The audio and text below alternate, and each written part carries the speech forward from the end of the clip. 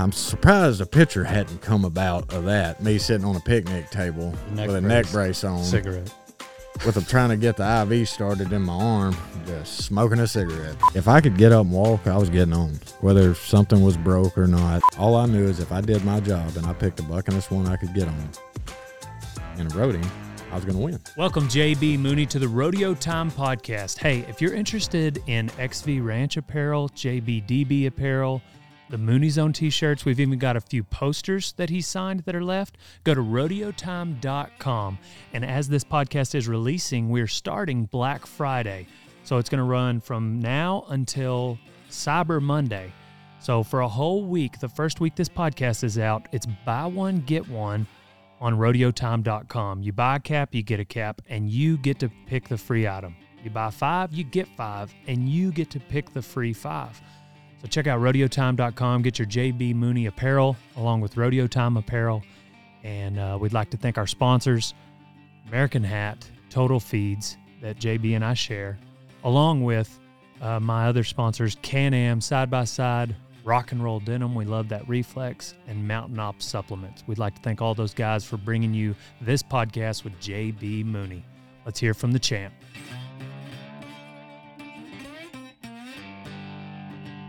Welcome, ladies and gentlemen, Rodeo Time, the podcast. We're in the Dale Warehouse. We're in Winnebago, and we've got a few people in the house. We've got Mr. JB Mauney. Well, man, I'm trying to freaking go ahead. A picture. Yeah, go ahead. Find the picture. I don't know. We're pretty laid back in here. I don't know if you can tell. Corey's having a hard time with his headphones.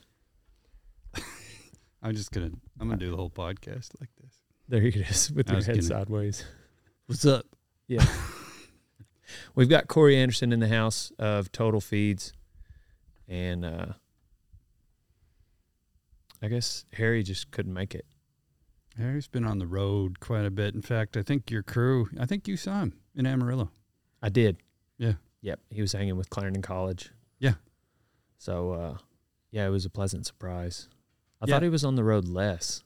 Yeah, he gets the itch to get out there because he'd put 100,000 miles on his truck every year. He used to drive from South Texas to Montana as a nutritionist, working, as a consulting nutritionist for big cattle operations all over the country. And so he never quite got that out of his system. He's 80 now. So it's not as easy, but we got him a brand new truck, and he's trying to burn it up as fast. 100,000 miles a year is a lot. Yeah, like that's like a rodeo cowboy. Well, it's like a semi or something. If you like guys a Teamster. If you guys didn't have to fly so much, JB, to all them PBRs, how many miles do you think you'd have put on a rig? Oh. We'd put at least 50, 60,000 just in about 3 months during the summer run. Yeah. Dang. Did you find that picture? Yeah, I found you a couple, man. JB's pulling up a picture of a rig. I don't know if y'all seen my first gen that I got redone. The what? Oh, the what now? Exactly. I haven't heard about this. I got my first gen completely remodeled. I don't know. What do you call it? Refurbished? Remodeled? What do they do to them? I can't remember. Yeah. Factory fab up in Hayden, Idaho. I think they're itching to do another one. JB wants to send him his work rig. Yeah, it's sweet. Yeah. Yeah, you got to have that extended shifter. Yeah, 10 inches. Bad shoulder. Yeah. You don't have to reach for it. It just sits right here. My shifter's got about a 6-inch extension. Now, JB, you wanted yours a little higher than Dale's, was it? No. What were we saying? No. Absolutely not. I can't even get in Dale's. My legs don't go that high. We were standing out there, and he and I in the back, and I realized to put a bale of hay in there, I'd have to have it in my face just to get to the bed. So I kind of got like a little bit of redneck in me, I guess, because just as a kid, like I loved like lifted trucks, and I had just jack it up. I had an '89 Suburban that was converted to a diesel with a 12-inch lift kit. 12-inch lift kit. We are getting redneck. And 44-inch tires. Yeah. I'll show you the picture here in a second. Would you have a step ladder to get in and out? Well, for the ladies, I did have a step ladder. I didn't use one, but we'd go hunting in it. I tried to run over some pigs once, just went right over the top of them. It did not. They just knocked them over. The axle just knocked them over, and they were fine. But so that's just a 4-inch lift. Wow. It wouldn't. My 16-footer wouldn't pull behind that. It would be sitting. Right. Yeah. It's not real good for like a gooseneck. If you got a drop hitch for a bumper pull. Yeah, maybe. And despite how tall that is, your Can-Am seems to be even bigger. Yeah, it's got 35s on it. That's okay. Yeah, the tires are bigger on the Can-Am than the Dodge. So maybe there's a little more redneck in me than you let on. Than I let on. The souped up Can-Am is, but I got that one with the cab at the house. That's my baby. Do you ever find on the road that somebody doubts your bona fides as a redneck? Well, see, I don't ever like proudly proclaim to be redneck. I'd rather be labeled as a cowboy. Right. And so I try not to like let on the redneck side of me out of fear that these kids will come up and use my own medicine against me and say, hey, you ain't no cowboy. Yeah. Because secretly, deep down, it hurts my feelings. I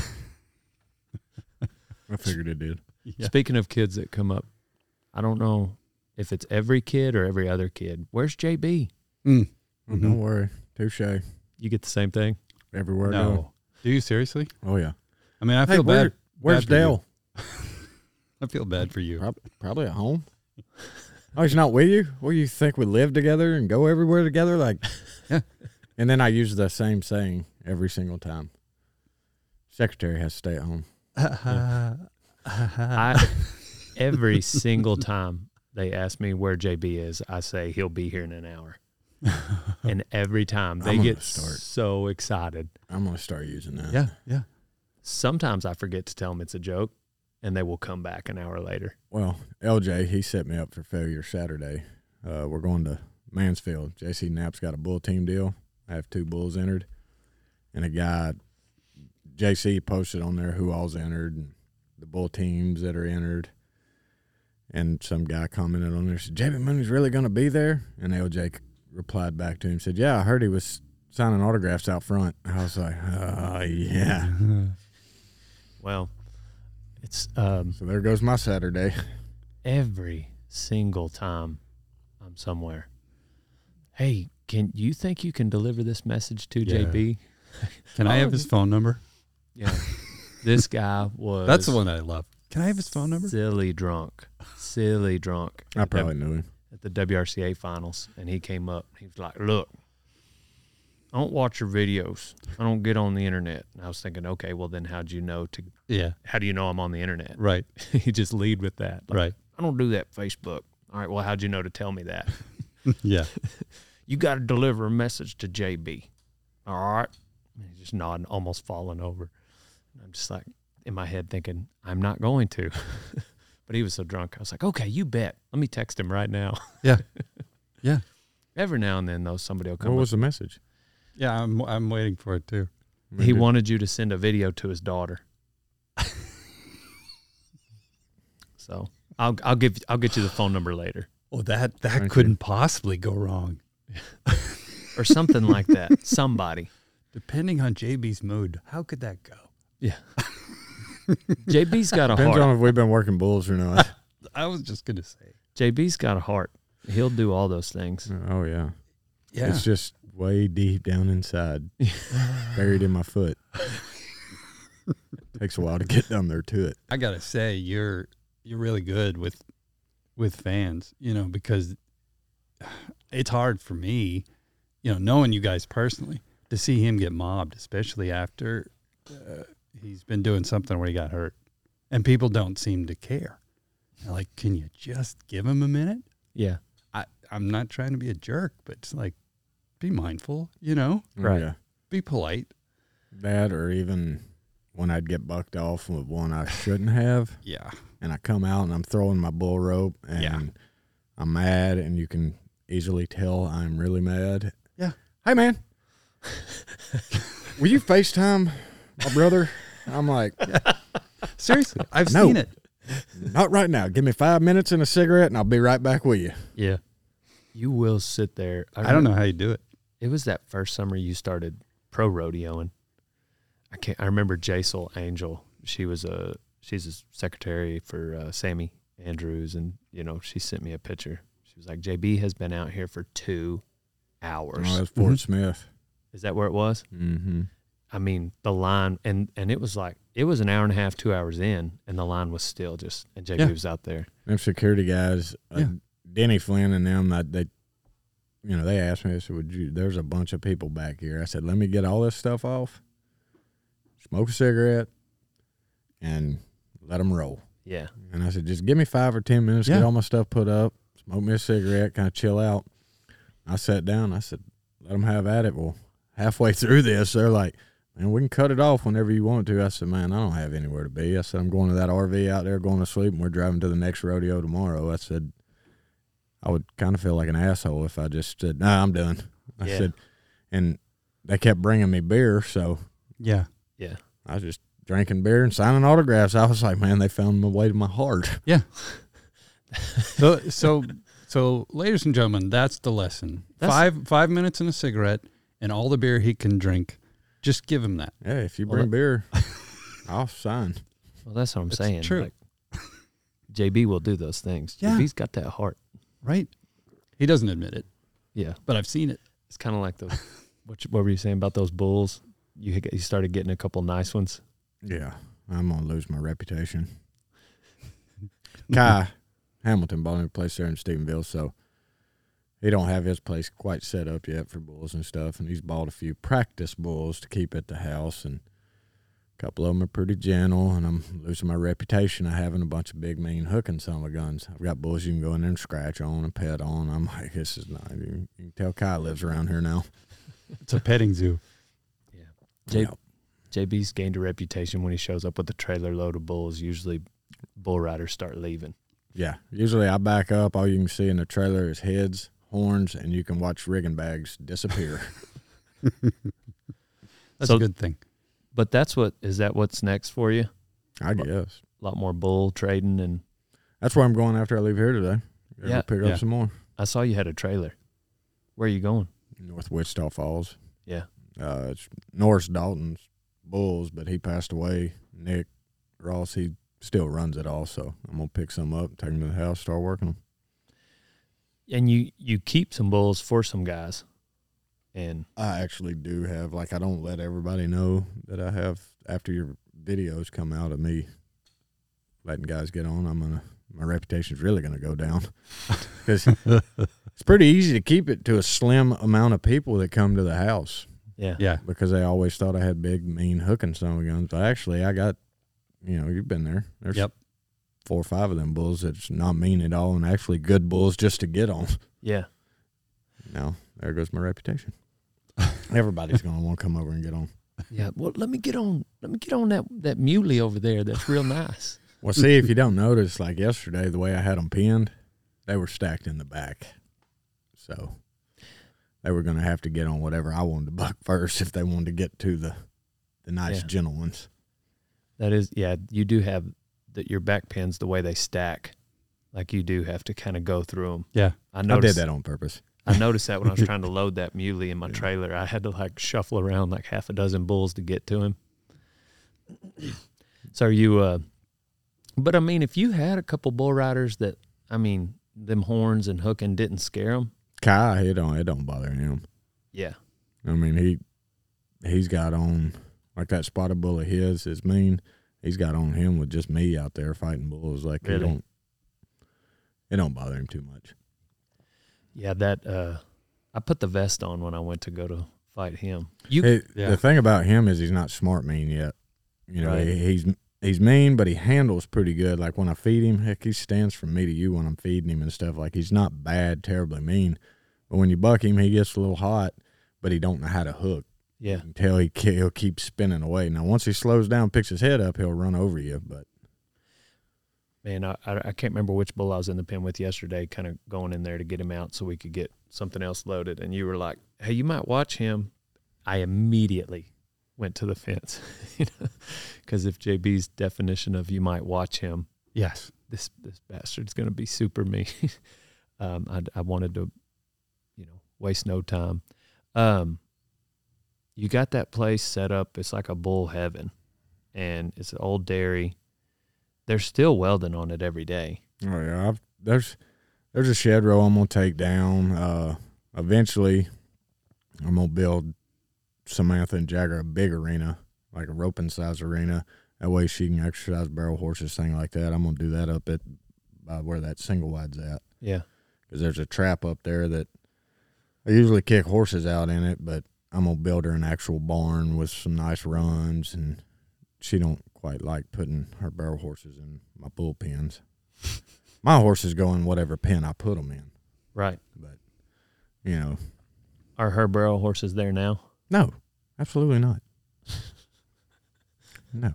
Yeah. When that day comes around, once I build that barn with the runs, it'll be by the arena up there.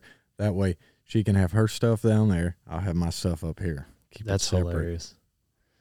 Yeah, that setup, I remember being out there when you first bought it. It's pretty rough. Yeah. And there was a lot of cleanup. a lot of cleanup. Yeah, you were out there with the Skid steer for a long time, and that pipe burst, I remember, and stuff. But you didn't rush right in. Like a lot of people have moved out to this country to be part of this community in the last couple of years, and they put up prefab stuff, and it's all shiny and pretty and stuff. You didn't go that route. You've been doing everything piece by piece, just the way you want it. And I got to say, for what you do for the livestock, it looks awesome. I mean, and you're really thinking through how you want it set up. Well, that's what, it's Red Tail Welding and Construction built the whole place. We went through, it was 6 or 7 semi-loads of pipe we've been through so far. Wow. But I told them when they first showed up, they said, what's your goal? I said, if I've got bulls and pens on this side, I want to be able to take them over here, and all I have to do is open and close gates. Yep. Everything has to connect and lead. And they said, well, why? I said, it's a one-man show usually around here. I'm usually doing all this by myself. So, Exactly. Cut gates are everywhere, And like Hunter, he's really good at designing. So when we built that arena, he said, how many back pins you want? I said, as many as we can fit in there. I said, because everybody I've talked to always says, build a bunch.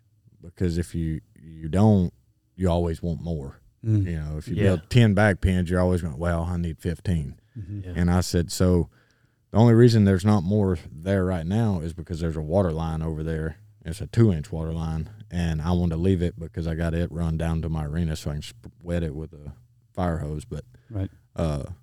There's 19 total back pins.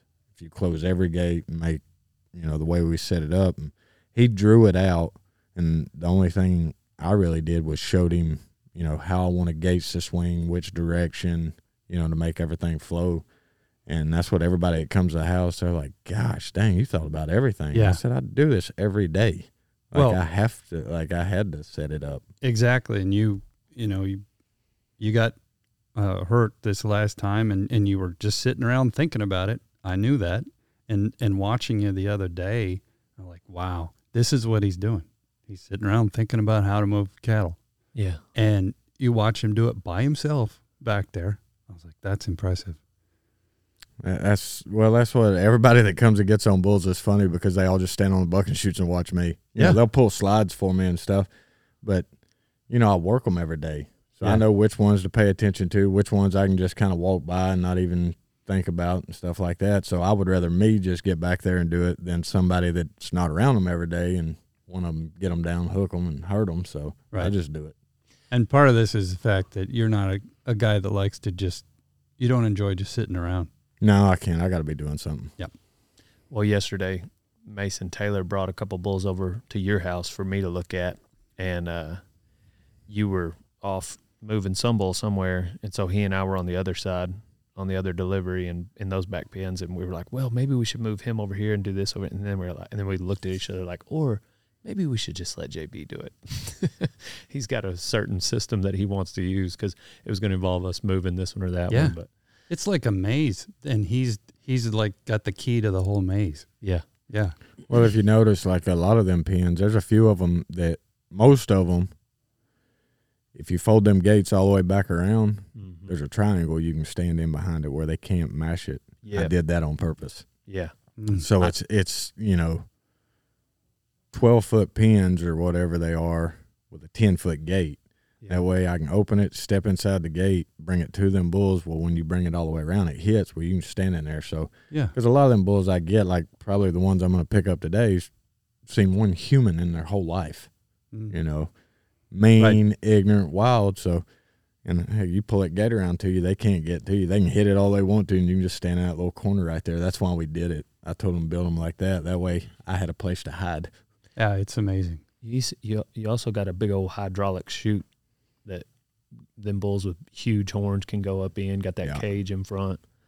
Yeah, it's set up. So, like, I mean, is it something where somebody, if that, like, hey, let's say somebody wants to get in the bull business and either partner on a bull or have somebody take care of it, like you'd be the guy, like, hey, look, I got these 5-6 bulls. I own them. I want to see them go down the road, but I need somewhere for somebody to work them. Like, that's what you're set up for. Mm-hmm. Yeah. That's why I built it, because, where my pens are set up kind of like a feed yard. Yeah. There's runs, but every lane, like, if they're in those pens over there, you can go to 2 different loadouts, the squeeze chute or the back pens, and all you got to do is open close gates. Boy, you just said the feed yard. That's why it felt so familiar with me, because I grew up following my dad around from feed yard to feed yard. And you process cattle, you have to move a lot of livestock efficiently. Yeah. Huh. And I like it too. It's just big enough that you can get horseback, and so those bulls will learn to respect a horse. Oh, they're even those wild bulls I go get, they're 10 times easier to handle horseback. Yeah. Yeah. Now, when I push them, once I get them in the back pens and get them all stacked in there, I do everything on foot. But, it's pretty interesting when I get a fresh load in and I push them down there in them back pens, because it might take me all day to load 2 bulls. But I do it, and I just, I wait on them bulls to just finally give up, and then I'll push them up. And then, I get over there and I'll start working them to get them in the 90s, because half them bulls I get's never even been in a bucking chute. Yeah. Well, there's so I've been taking Ty over there a couple times. We've been over there 3 times the last 10 days. And so the first day I was over there, I watched y'all buck these 2 bulls. One of them was jumping out of pens flat-footed. And so over the course of 10 days, I watched you halter him, train him, to where now he doesn't do anything. And so that was one bull that, like, really just turned to flip, for lack of better words, no pun intended, as far as, like, his progress. And then the second one that I noticed was a bruiser-looking bull. I know he's not out of bruiser. I thought that was that one. But the first time you bucked him, he just pretty much run off. But then the second time you bucked him, you adjusted a few things, and he got it on, like, in the latch. And it made me realize, it made me remember, you're not just sending a bull to JB and then he just get bucked, like, all right, what does this bull need to have his best out?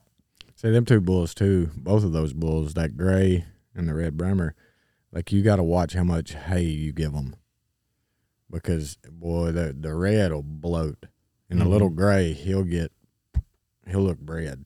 Yeah. I mean, so every day, like, I'll look at them when I'm feeding.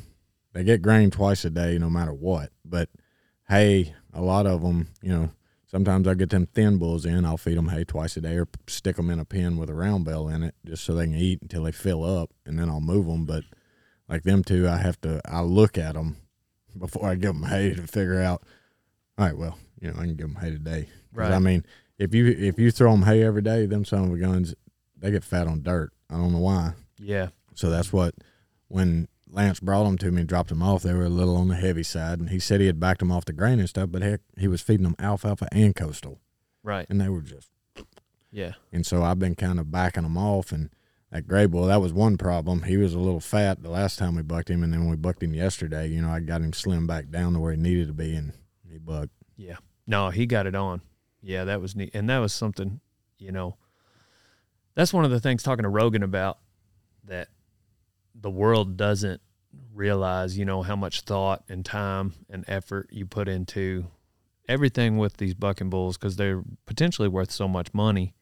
But even just the nutrition, like not only bucking bulls, but horses, I'm going to make sure Boone's got the best nutrition possible.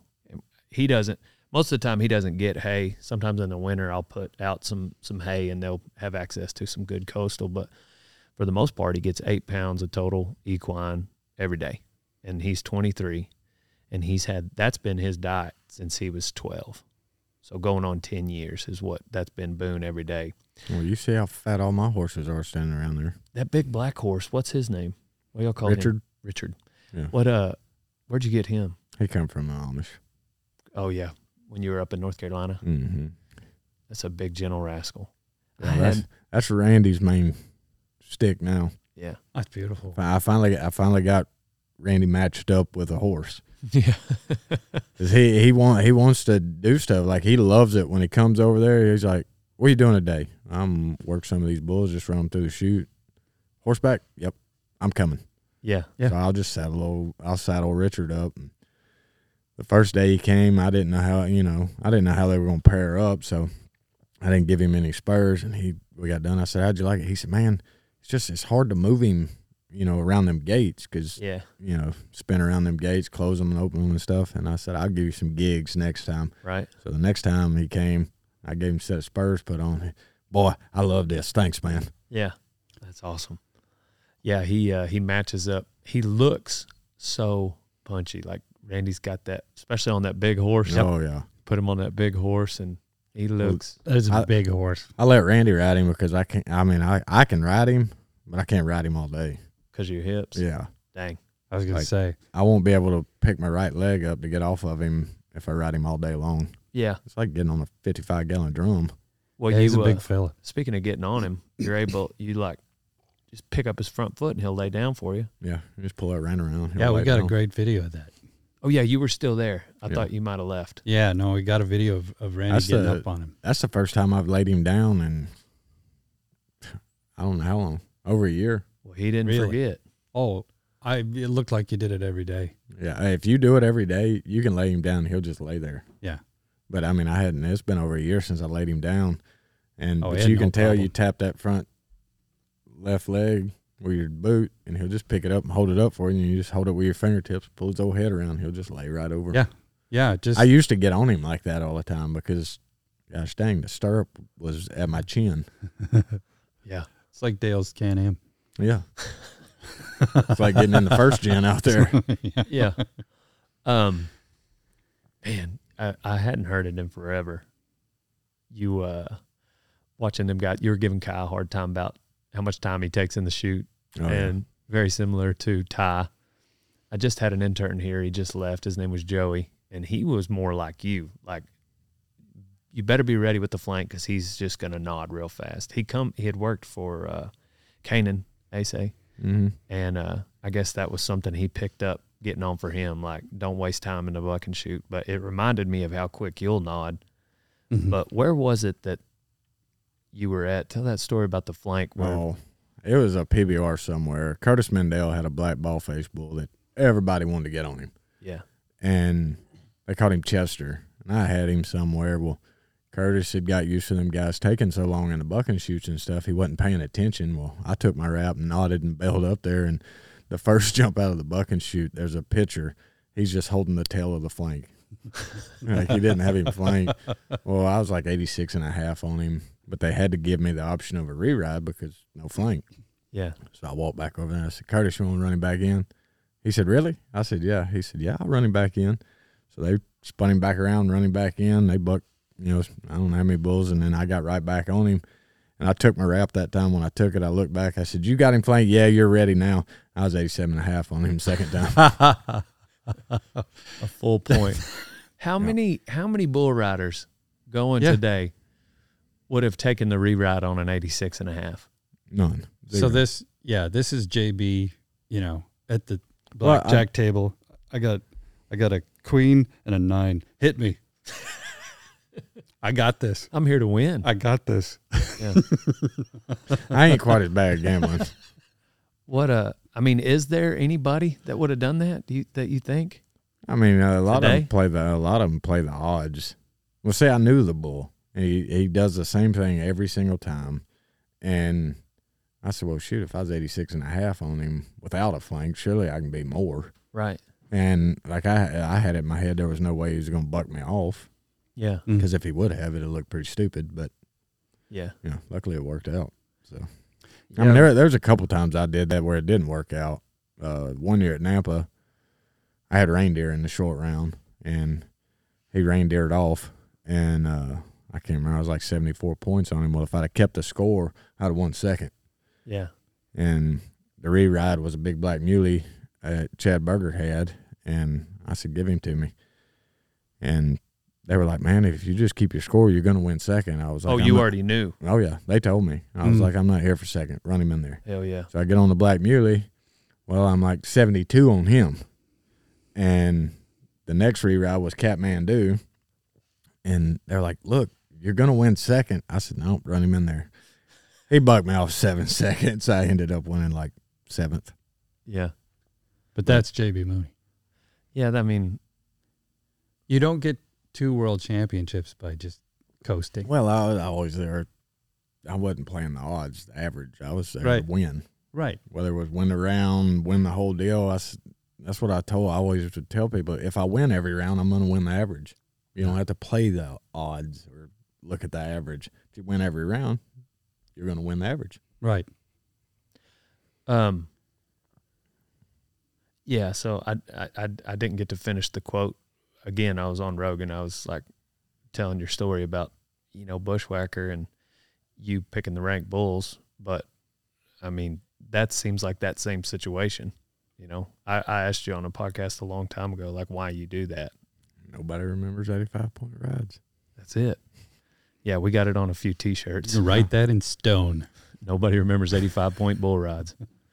Yeah. I think that's kind of a – maybe there's always – I don't know that – I don't want to just like throw the current bull riding generation under the bus. I feel like that's probably always been a rarity, like even in the 90s. Sure. Like Tough and Ty and a lot of them guys were, had a mentality like that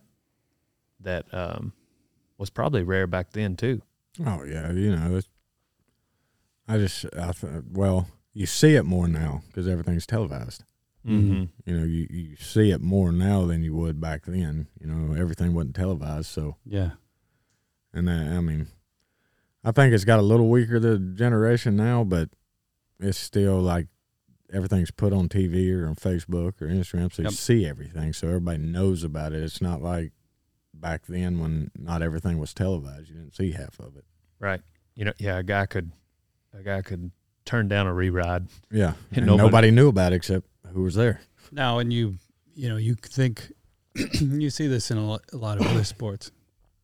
Football, basketball, people are managing career like a business. Well, I need to last as long as I can and make as much as I can. So they're going to give up the Super Bowl ring. But, they're going to play an extra 5 years, but they never, like you said, you're not going to remember them, but that's what they're in for. Mm-hmm. They're in for the business of being a professional athlete. You were in to win. To win. That was it. I always figured if, when I was little, it was kind of drilled into my head. You play the game, you take the pain. And so I lived by that. And, it wasn't a business. No. If I was wanting to be a businessman, I probably damn sure wouldn't have chose riding bulls for a living. But, I was always like that. I didn't play the odds. I wasn't banking on other people getting bucked off or trying to pick bulls I knew I could ride. All I knew is if I did my job and I picked the buckiness one I could get on and rode him, I was going to win. It was simple. Easy plan. And that's what them guys, they'd always, when we'd be standing out there for the draft, what are you picking? I don't know. I knew exactly what I was picking, but I didn't tell them. Right. I was like, I don't know.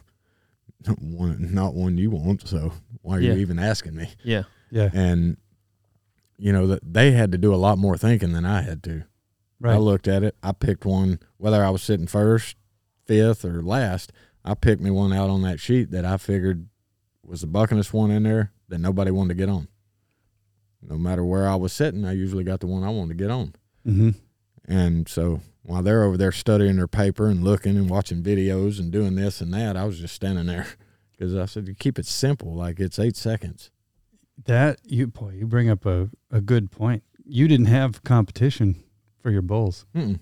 And so you could do all that planning to try to get, the average, win the average, and not get your bull. Because, or the guys want that same bull. There was plenty of times that I could have picked different bulls and won the event. Mm-hmm. But Bushwhacker was in there, and it was kind of a pride deal. Like, I was going to ride the son of a bitch, so I'd pick him.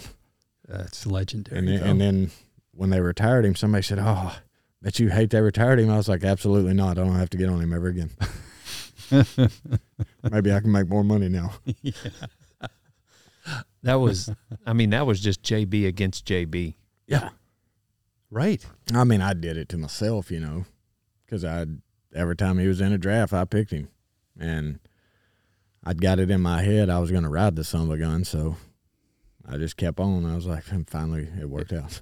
This is personal, Bushwhacker. What was it? I'm coming for you. 94 1/4? Ah, shit, I can't remember. All I know is whistle blew. Yeah. And I was not on the ground. I was headed to the ground, but my hand was still in the rope. Yeah. Every other time I was usually either dragging or under him or piled up, and when the whistle blew. After that many rides, was it hard for you to accept at first? You're like, did I really hear the whistle blow? Oh, yeah. Because it was close. If it had been 8.1, I wouldn't have rode him. Yeah. Like, the whistle blew as I was headed to the ground. I just wouldn't turn loose of that rope.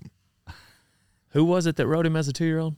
3-year-old, when it was classic year. 2 of them. There was a Brazilian. I can't remember his name. He didn't stay around very long. He rode him, and Marcus Mariluch rode him when he was a classic bull when they first cracked him out. Yeah.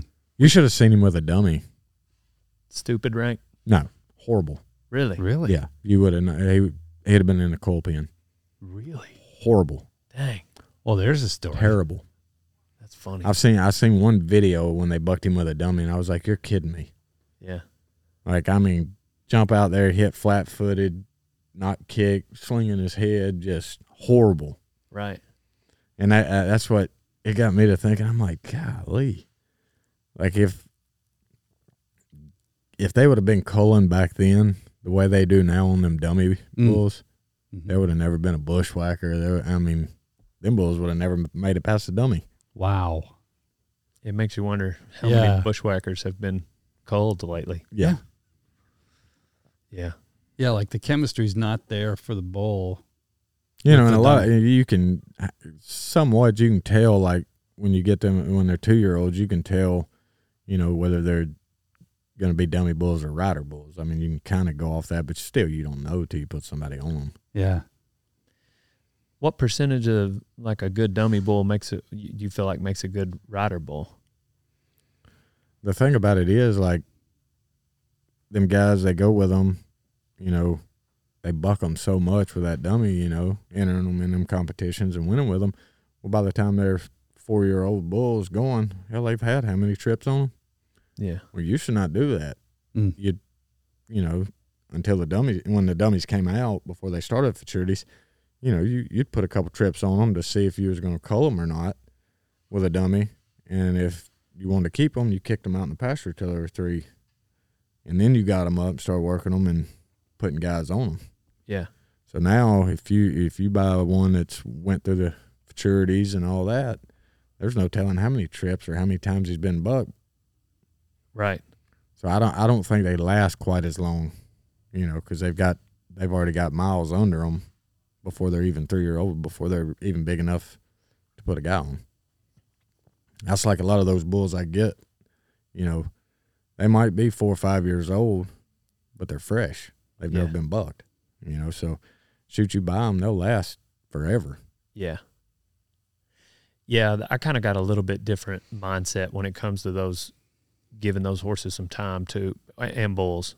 Like when they come here to the house to be like a practice type bull for some of these guys, because their whole life changes when they come here, because they're not getting the main thing. They are not getting put on a trailer, and the wear and tear of going down the road, bouncing around in a trailer in a metal box, You know, I don't know if you guys been eastbound on I-40 lately, but it ain't good. You got to get a new axle every time you come back from Vegas. Yep. So you put 15, 20 of those trips a year on a bull, and it'll wear and tear on them. Well, when they come here to Radiator Ranch, it's like you're going to be fed total feeds. You're going to walk from this pen to that pen once a week, and then you walk back. You know, you eat, sleep, and sometimes you get a 2 or 3 week break, you know, depending on maybe we're on the road. So, like, I'll see. That's why I went ahead and bought that bull yesterday. Yeah. You know, because he didn't have his trip. He's a little bit older, but I know, you know, he will turn back. And when he gets here, he's going to have a week off. And then maybe we take him somewhere once a year, you know, like he's just going to have a really good life and he'll have another shot at getting good again. But I know that's not realistic for everybody. You know, you got to, that's the whole point. You got to haul them to the show. Yeah. You know, but that's how those bulls, you know, that I work around there, I get them in. I decide, a lot of times I'll run them down to the same deal. They go from pen to the back pens in the buck and shoot. And, you know, I bought a set of calves off a guy one time, 2-year-olds, or coming 2-year-olds. And for 28 days straight, they went through those buck and shoots. Mm. I'd feed in the mornings, and once they were finished eating, I had a horse saddled. I'd push them all down there in the back pens. Once I had them all stacked in there, got off, and I'd sort them one at a time and load them. Dang. Leave them in there, go get another one out of the pen, load them. By the end of 28 days, you could walk in there with just a flag, and whichever one you wanted out of there, you walk him out, close the gate, he'd load right up, just stand there calm, put the dummy on them, didn't fight the box. Yeah. But I mean, you just got to read them. Yeah. You know, like that Red Bull. You know, the first day when I had a halter on him, first day I got him there, we unloaded him, and within 20 minutes he jumped 3 pins that are 6 foot tall. Yeah. And I found out pretty quick, like, why they'd never bucked him probably. And Kyle was standing there, and we were watching him jump from one pin to the next like a deer, and he goes, "How do we fix that?" I said, "I got ways." So I put the halter on him and tied him up and left him standing for a couple of hours, untied him, but I left that lead. You know, he drags it around, stepping on it, kind of like training a dog, you know, to lead. You just let them drag it around, step on it enough, they'll figure out to give to the pressure. And I run him every time I would pin those bulls. I would tie him up for a certain amount of time, and then I'd untie him with that lead, run him in the chute, mess with him in there, and then let him out. The other day, I rolled him in there. He never tried to jump, nothing. So I said, I won't take that halter off of him. So I took it off. You seen the way he acted. He walked straight in there. I mean, he'll pick his head up and look a little bit, but never tried to jump out. Didn't try to jump out of my arena. Yeah. Man, that's what, like, I think I've been to 3 booths since you've retired, and everybody walks up, like we said, "Where's JB? He'll be here in an hour." "Really?" "No." "Oh." And then they'll ask, "What's he going to do now?" And it's like, I don't think people understand how much you love this industry and the things that go along with it. Like, he still doesn't have enough time in the day to do what he wants to do, even without bull riding. You know, you're so involved with that place and raising bulls, like you love it so much that there's no question of what you'll do. You know, those of us know you've been doing this for a long time. It's you don't just sit around between bull ridings. No. You've never done that. That's why even when we'd go on summer run, like, you know, it was fun, but man, I was sitting there I was always worried about what was going on in my barns. You know, if things were taken care of, right? In which I don't want other people working those bulls because, you know, I don't want them getting hurt while I'm gone or something like that. So when I'd leave, I kick them out in pastures. That way they just pull in there, they feed, and they drive out. You know, nothing's in pens or anything like that. And then, you know, like this summer I came home, my neck was broke. So it took, you know, 3 or 4 days of sitting in that house not being able to do anything. And I was like, yeah, I'm done with this. So I started going back over to the barns, and we pinned them all back up. And it was pretty funny because I wasn't supposed to be getting into pens and doing stuff like that. I wasn't supposed to be doing hardly anything. And I'm pretty sure no. I had the neck brace on, and a couple of them bulls were pretty hot. I told them, they brought them in, and, you know, it amazes me that guys that have worked cattle and stuff, but it's a whole different deal working those bulls, knowing which way to swing the gate, which way, to make them flow and come out of them pens, especially them hot bulls.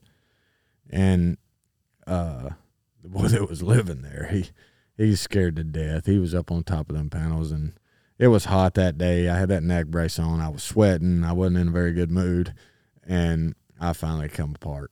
I told him if he didn't get off the top of them pins, I was going to hot shot him, and then he was going and staying inside and was not coming back out there. I said, you know what? Never mind. Get out of my way.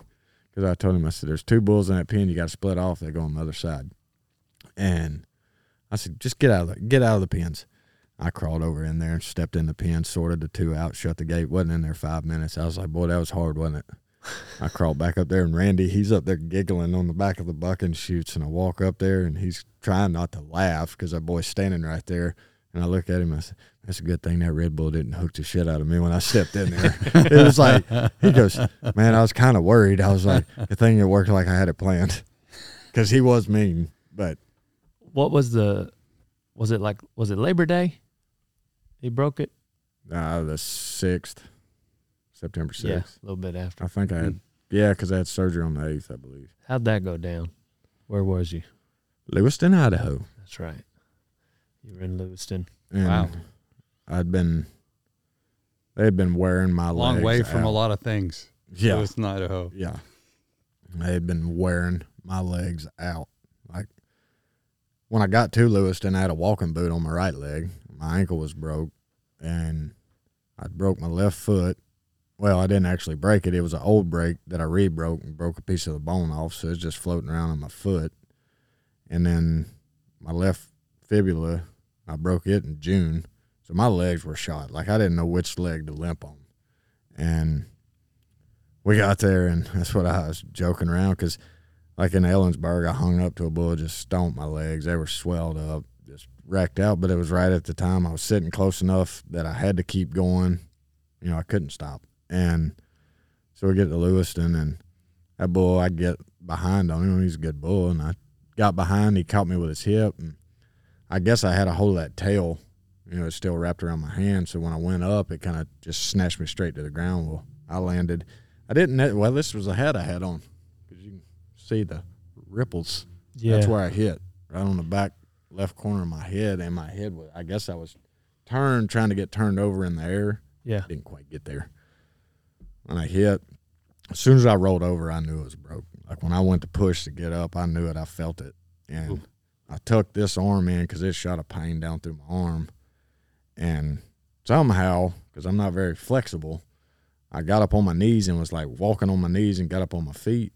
And Shane Proctor, I guess he realized something was wrong. He jumped the bucking chute, and he got a hold of me, and we got back in that chute. That bull was spinning behind me. Mm-hmm. And we got in the bucking chute. I kind of was bent over, had my head on the back of the bucking chute. He said, you all right? I said, I just broke my neck. He said, oh, dang, don't move. And I was like, is that bull gone? He said, yeah. I said, let me out of this chute. I just turned, walked out to front of the arena, and I knew to keep everything as still and as straight as I could. I walked out and got outside and sat down on the picnic table, and those paramedics walked over. So what's going on? I was like, my neck is broke. And they went to freaking out. Yeah. And we put a neck collar on and was trying to get my boots and spurs off and everything. And Hawkwood, he was sitting there. He said, you need anything? I was like, nah, I'm all right.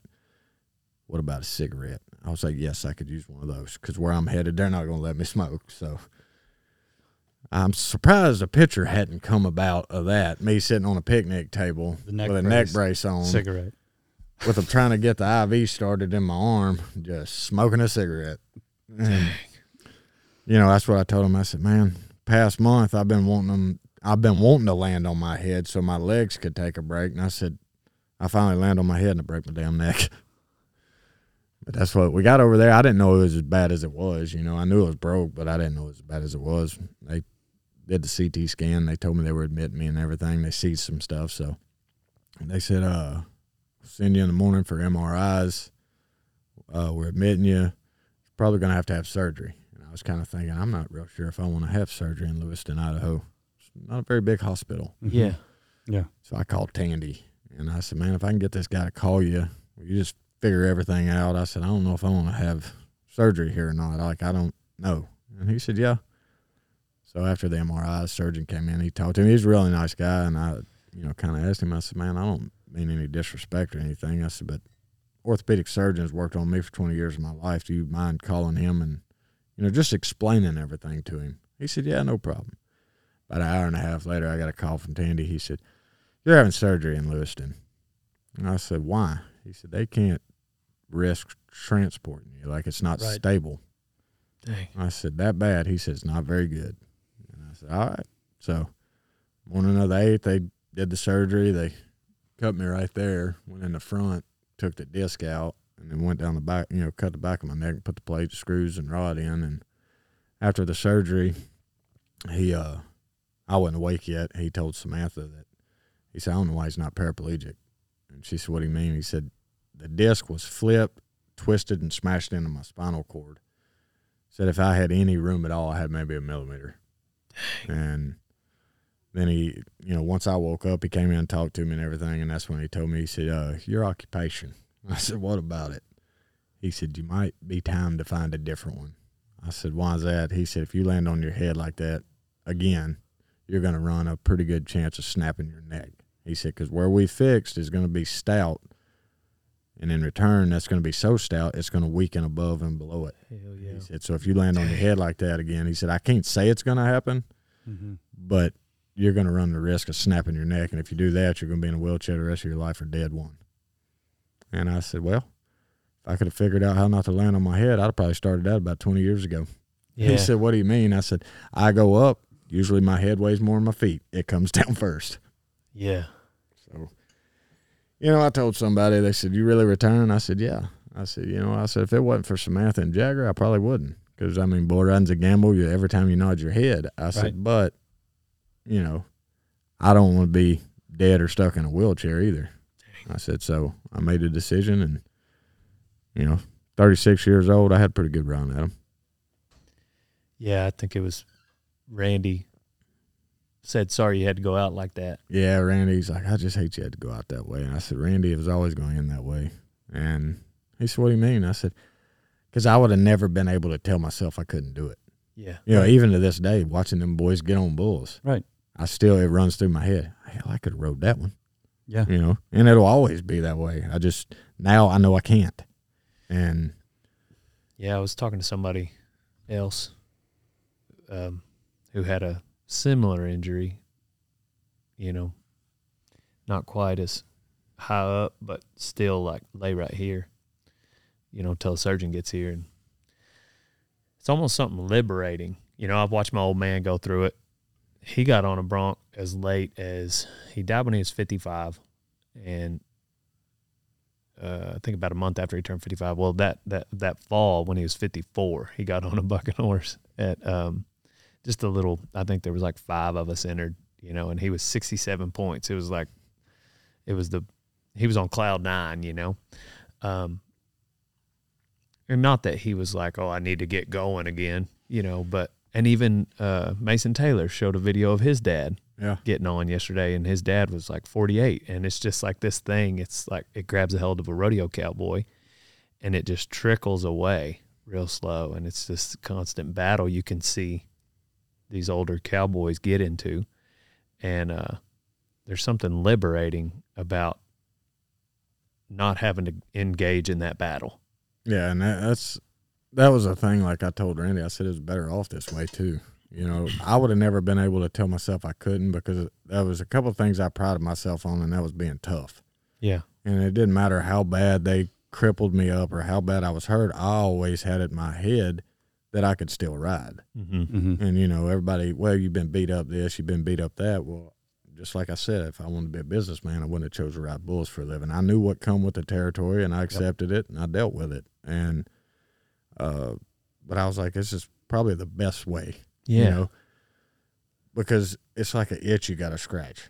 Yeah. Like watching that Brindle bull. Oh man, I was like, man, I'd like to get on him with my tennis shoes, But my luck, I'd probably land on top of my head and it'd kill me. So yeah. Or worse. And another thing, like I explained to her, I was like, I didn't have to make the decision; it was made for me. Exactly. It's a lot different than just saying, hey, I'm done. You know, Yeah. like they pretty much told me, like, you land on your head, you're dead or in a wheelchair. So, Right. Yeah. Then you're not gotcha. not in a position of talking yourself out of something. Yeah. You just spend your time accepting it. You know, somebody said, well, would you have retired this year if you made the NFR? I said, probably not. Because if I'd have made it, you know, I'd have been like, well, hell, I made it. Yeah. Might as well make it again next year. You know, why stop now? And I was happy, you know, that Jagger was old enough to be able to go experience it, see me ride in person before it happened, you know. That's what, you know, McBride always told me when I told him, I said, I want him to be old enough to remember it, you know, see me be able, because I know a lot of guys that, you know, their kids grow up and they're like, well, you rode bulls, but I want to see it in person, Right. you know. And that's what I tell him. He's always like, YouTube, man. I said, but it's not the same, you know, watching a video is watching it in person. So I was fortunate enough, he's old enough, he remembers. He'll be able to remember it, getting to go on the road, going everywhere and watching me ride. And that was the hardest part, was explaining to him that I was done. Yeah. Because we got in the RV, we had 28 hours to drive back. It was, Right. you know, after neck surgery, I was not feeling so good. And he's like, where are we going, next rodeo? I was like, Dang. no, buddy. I was like, those days are over with. What do you mean? And I was like, I can't ride bulls anymore. And he's like, well, why? And I explained it to him. I said, you know, the doctor pretty much said if I land on my head again, a pretty good chance I'll die or I'll be stuck in a wheelchair the rest of my life. And, and I finally he finally understood, like, and one day I was headed them barns and I still had my neck brace on. I was headed over there and he said, Dad, I'll go with you. I said, why? He said, well, you're working those bulls today, aren't you? I said, yeah. He said, you don't need to get in there. I don't want you to get hurt. Oh. They can hook me. I don't want you to get hurt. I said, buddy, you don't worry about your daddy. I said, you just wait till you're a little bigger before you start getting in there with them. That's adorable. Golly. But Dare I say cute. Yeah. That's adorable. It is. And at the same time, I was watching him ride that pony the other day and standing with Samantha. I'm like, oh my God, he's got JB's fearlessness. I'm like, God help us all. Well, Samantha's seems like that same. Oh, yeah. So like he's got it from both sides of the family. That's what she was telling him to slow down. I'm like, really? You're telling him to slow down on a horse? Yeah. Well, like, I mean, you know, the day Randy got on Snack Pack, Yeah. he was standing over there, and Randy had to use my boots and spurs, and so they were sitting there. Well, I look over, and Jagger had put them on. I said, what are you doing? He said, I'm going to get on him. Yeah. And I said, you know what? I said, all right. I wanted to see what he's going to do, you know, in the chute. So I run him back in, loaded him. I put the bull rope on him. I said, all right. And Tyler Taylor was there. I was like, Tyler, you get a hold of him, because I still have my neck brace on and stuff. I said, I don't want to, you know. I said, you hold him. He said, all right. Sets him down in there, and this son of a gun, just like he'd been doing it his whole life, takes his wrap by himself. And it was funny because he took his wrap, and I mean straight through the pinky. Yeah. Just buries it. Tyler's like, oh, man, just buries it deep in the pinky. He said, just like Dad. And he was on there, and I said, hey, you better get your feet in front of your rope. He just pushes his hand and picks his legs up, holds the bucket chute, sets him in front of his rope, just sets right up on him. That old muley went to rolling around in there. He just slaps him. And I said, what you tell him now? Let's go, boys. And I said, all right, get up out of there. And somebody said, man, there's no backup. I said, none. No. Like, it does not matter what I load. Like, he thinks he can ride every one of them. And if I tell him, hey, you can get on him, he'll be headed that way. Yeah. And I mean, it kind of scares me which I'm always around him right now, but, you know, when he gets a little older, I don't, you know, sneaking off. But, I mean, if he wants to ride bulls, he'll have plenty of bulls to get on. I'll make sure of that. But, you know, and I've got him, he's went with me enough, and I've worked bulls enough, just me and him around there. He knows, stay where I tell him to stay. You know, if there's a bunch of people around and everybody's talking, he'll just kind of run around them bucking shoots. But if it's just me and him, I'm like, hey, you stand right there and do not move. Yeah. Stands right there. Yes, sir. Yeah, he'll listen to you. Mm-hmm. He is a natural on an animal. He's got that, whatever that is, that connection with the animal. How do you feel about watching him have a career like yours? I mean, that's up to him. That's what everybody always, he's the next bull rider. And I said, I don't care what he does. You know, that's going to be up to him. It's the way he's raised and what he's around. It's going to be something to do with rodeo, whether roping or riding horses or riding bulls. He loves it. But that's his decision. You know, it was always told to me that if I don't want to go, all I had to do was say, I'm done. I don't want to go anymore. It was never pushed on me. I was never made to do it. Mm-hmm. And that's what I'm going to do with him. I'll let him choose his own path. And if he wants to ride bulls, I'll be there 100%. If he wants to team rope, I'll be there 100%. Whatever he does, as long as he does it to the fullest and 110% try, I don't care what he does. Makes no difference to me. Yeah. And that, I mean, you know, I can't say I wouldn't. I don't know. It's a lot of guys that ride bulls for a living say, I don't want my kid to ride bulls. Yeah. You know, but riding bulls has got me everything I have. Yeah. So, how do you tell them? How do you tell them that? You built your whole life, your career, you raised your family with it. Yeah. How do you tell them? I mean, I'd have never met, if I wasn't to rode bulls, I'd have never met Samantha. You know, her dad was inducted into the Ring of Honor in the PBR, and that's where I met her. My whole place come from riding bulls, you know, winning, being able to build all that. And, you know, that's what, I'm beat up. I'm probably a lot more crippled than most 36-year-old people are, but I still get around pretty good. Yeah. Yeah, I was listening to somebody say something like about that, you know, their dad being crippled and old and, you know, talking about it being from rodeo. Mm-hmm. And he said, well, I bet they don't regret it. Like, not a day of it, you know? Right.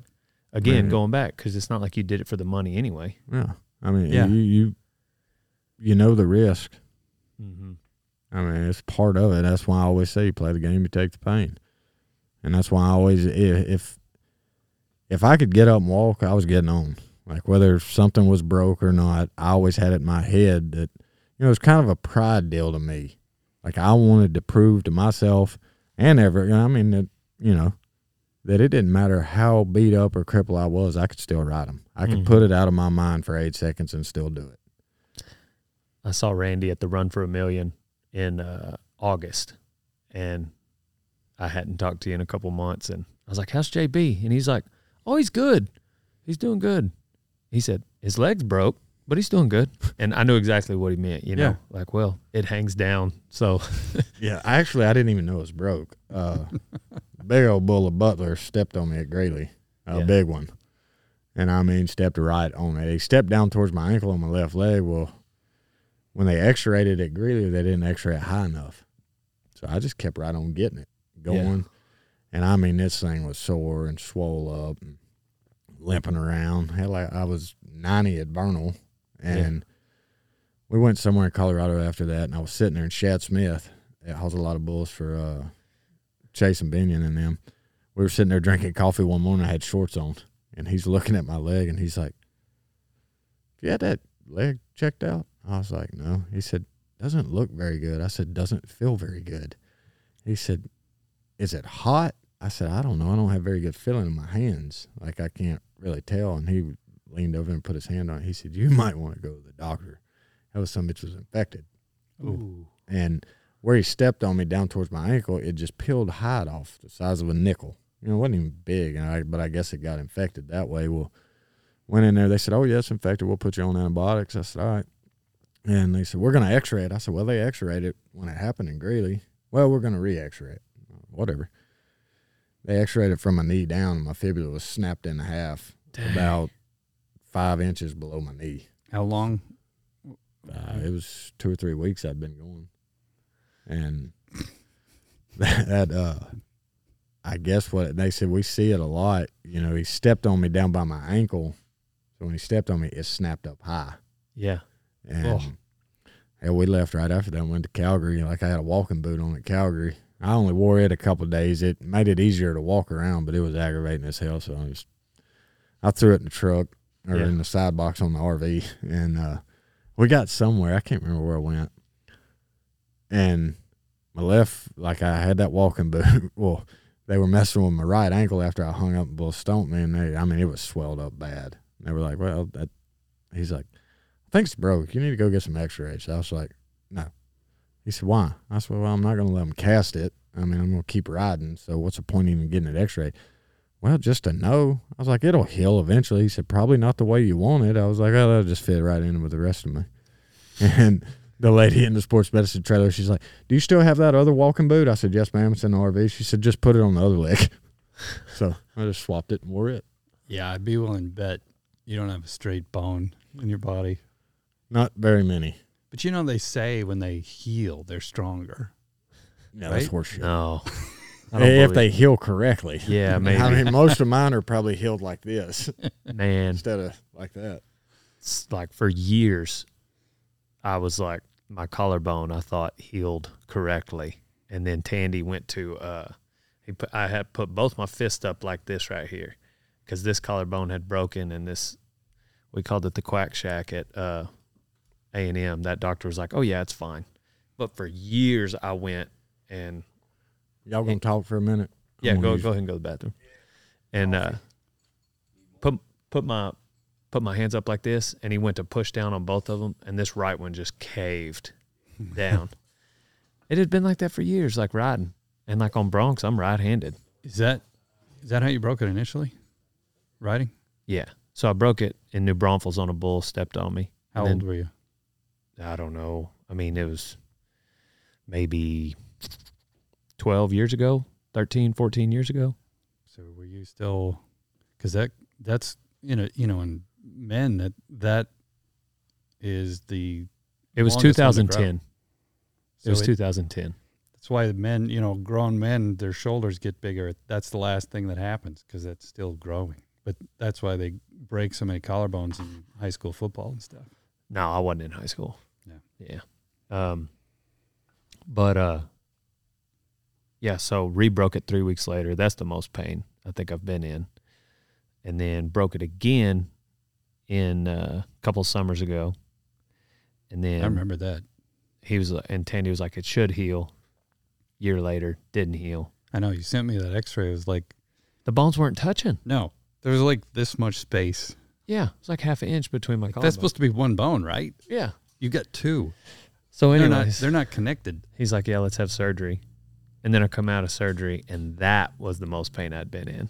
I don't know if there wasn't enough, that nurse wasn't feeding me enough morphine or whatever, but that was the most pain I'd been in coming out of that surgery. So like now you can ask for more. I'll go tonight to Dallas, and I'll have shoulder surgery tomorrow morning. Yeah.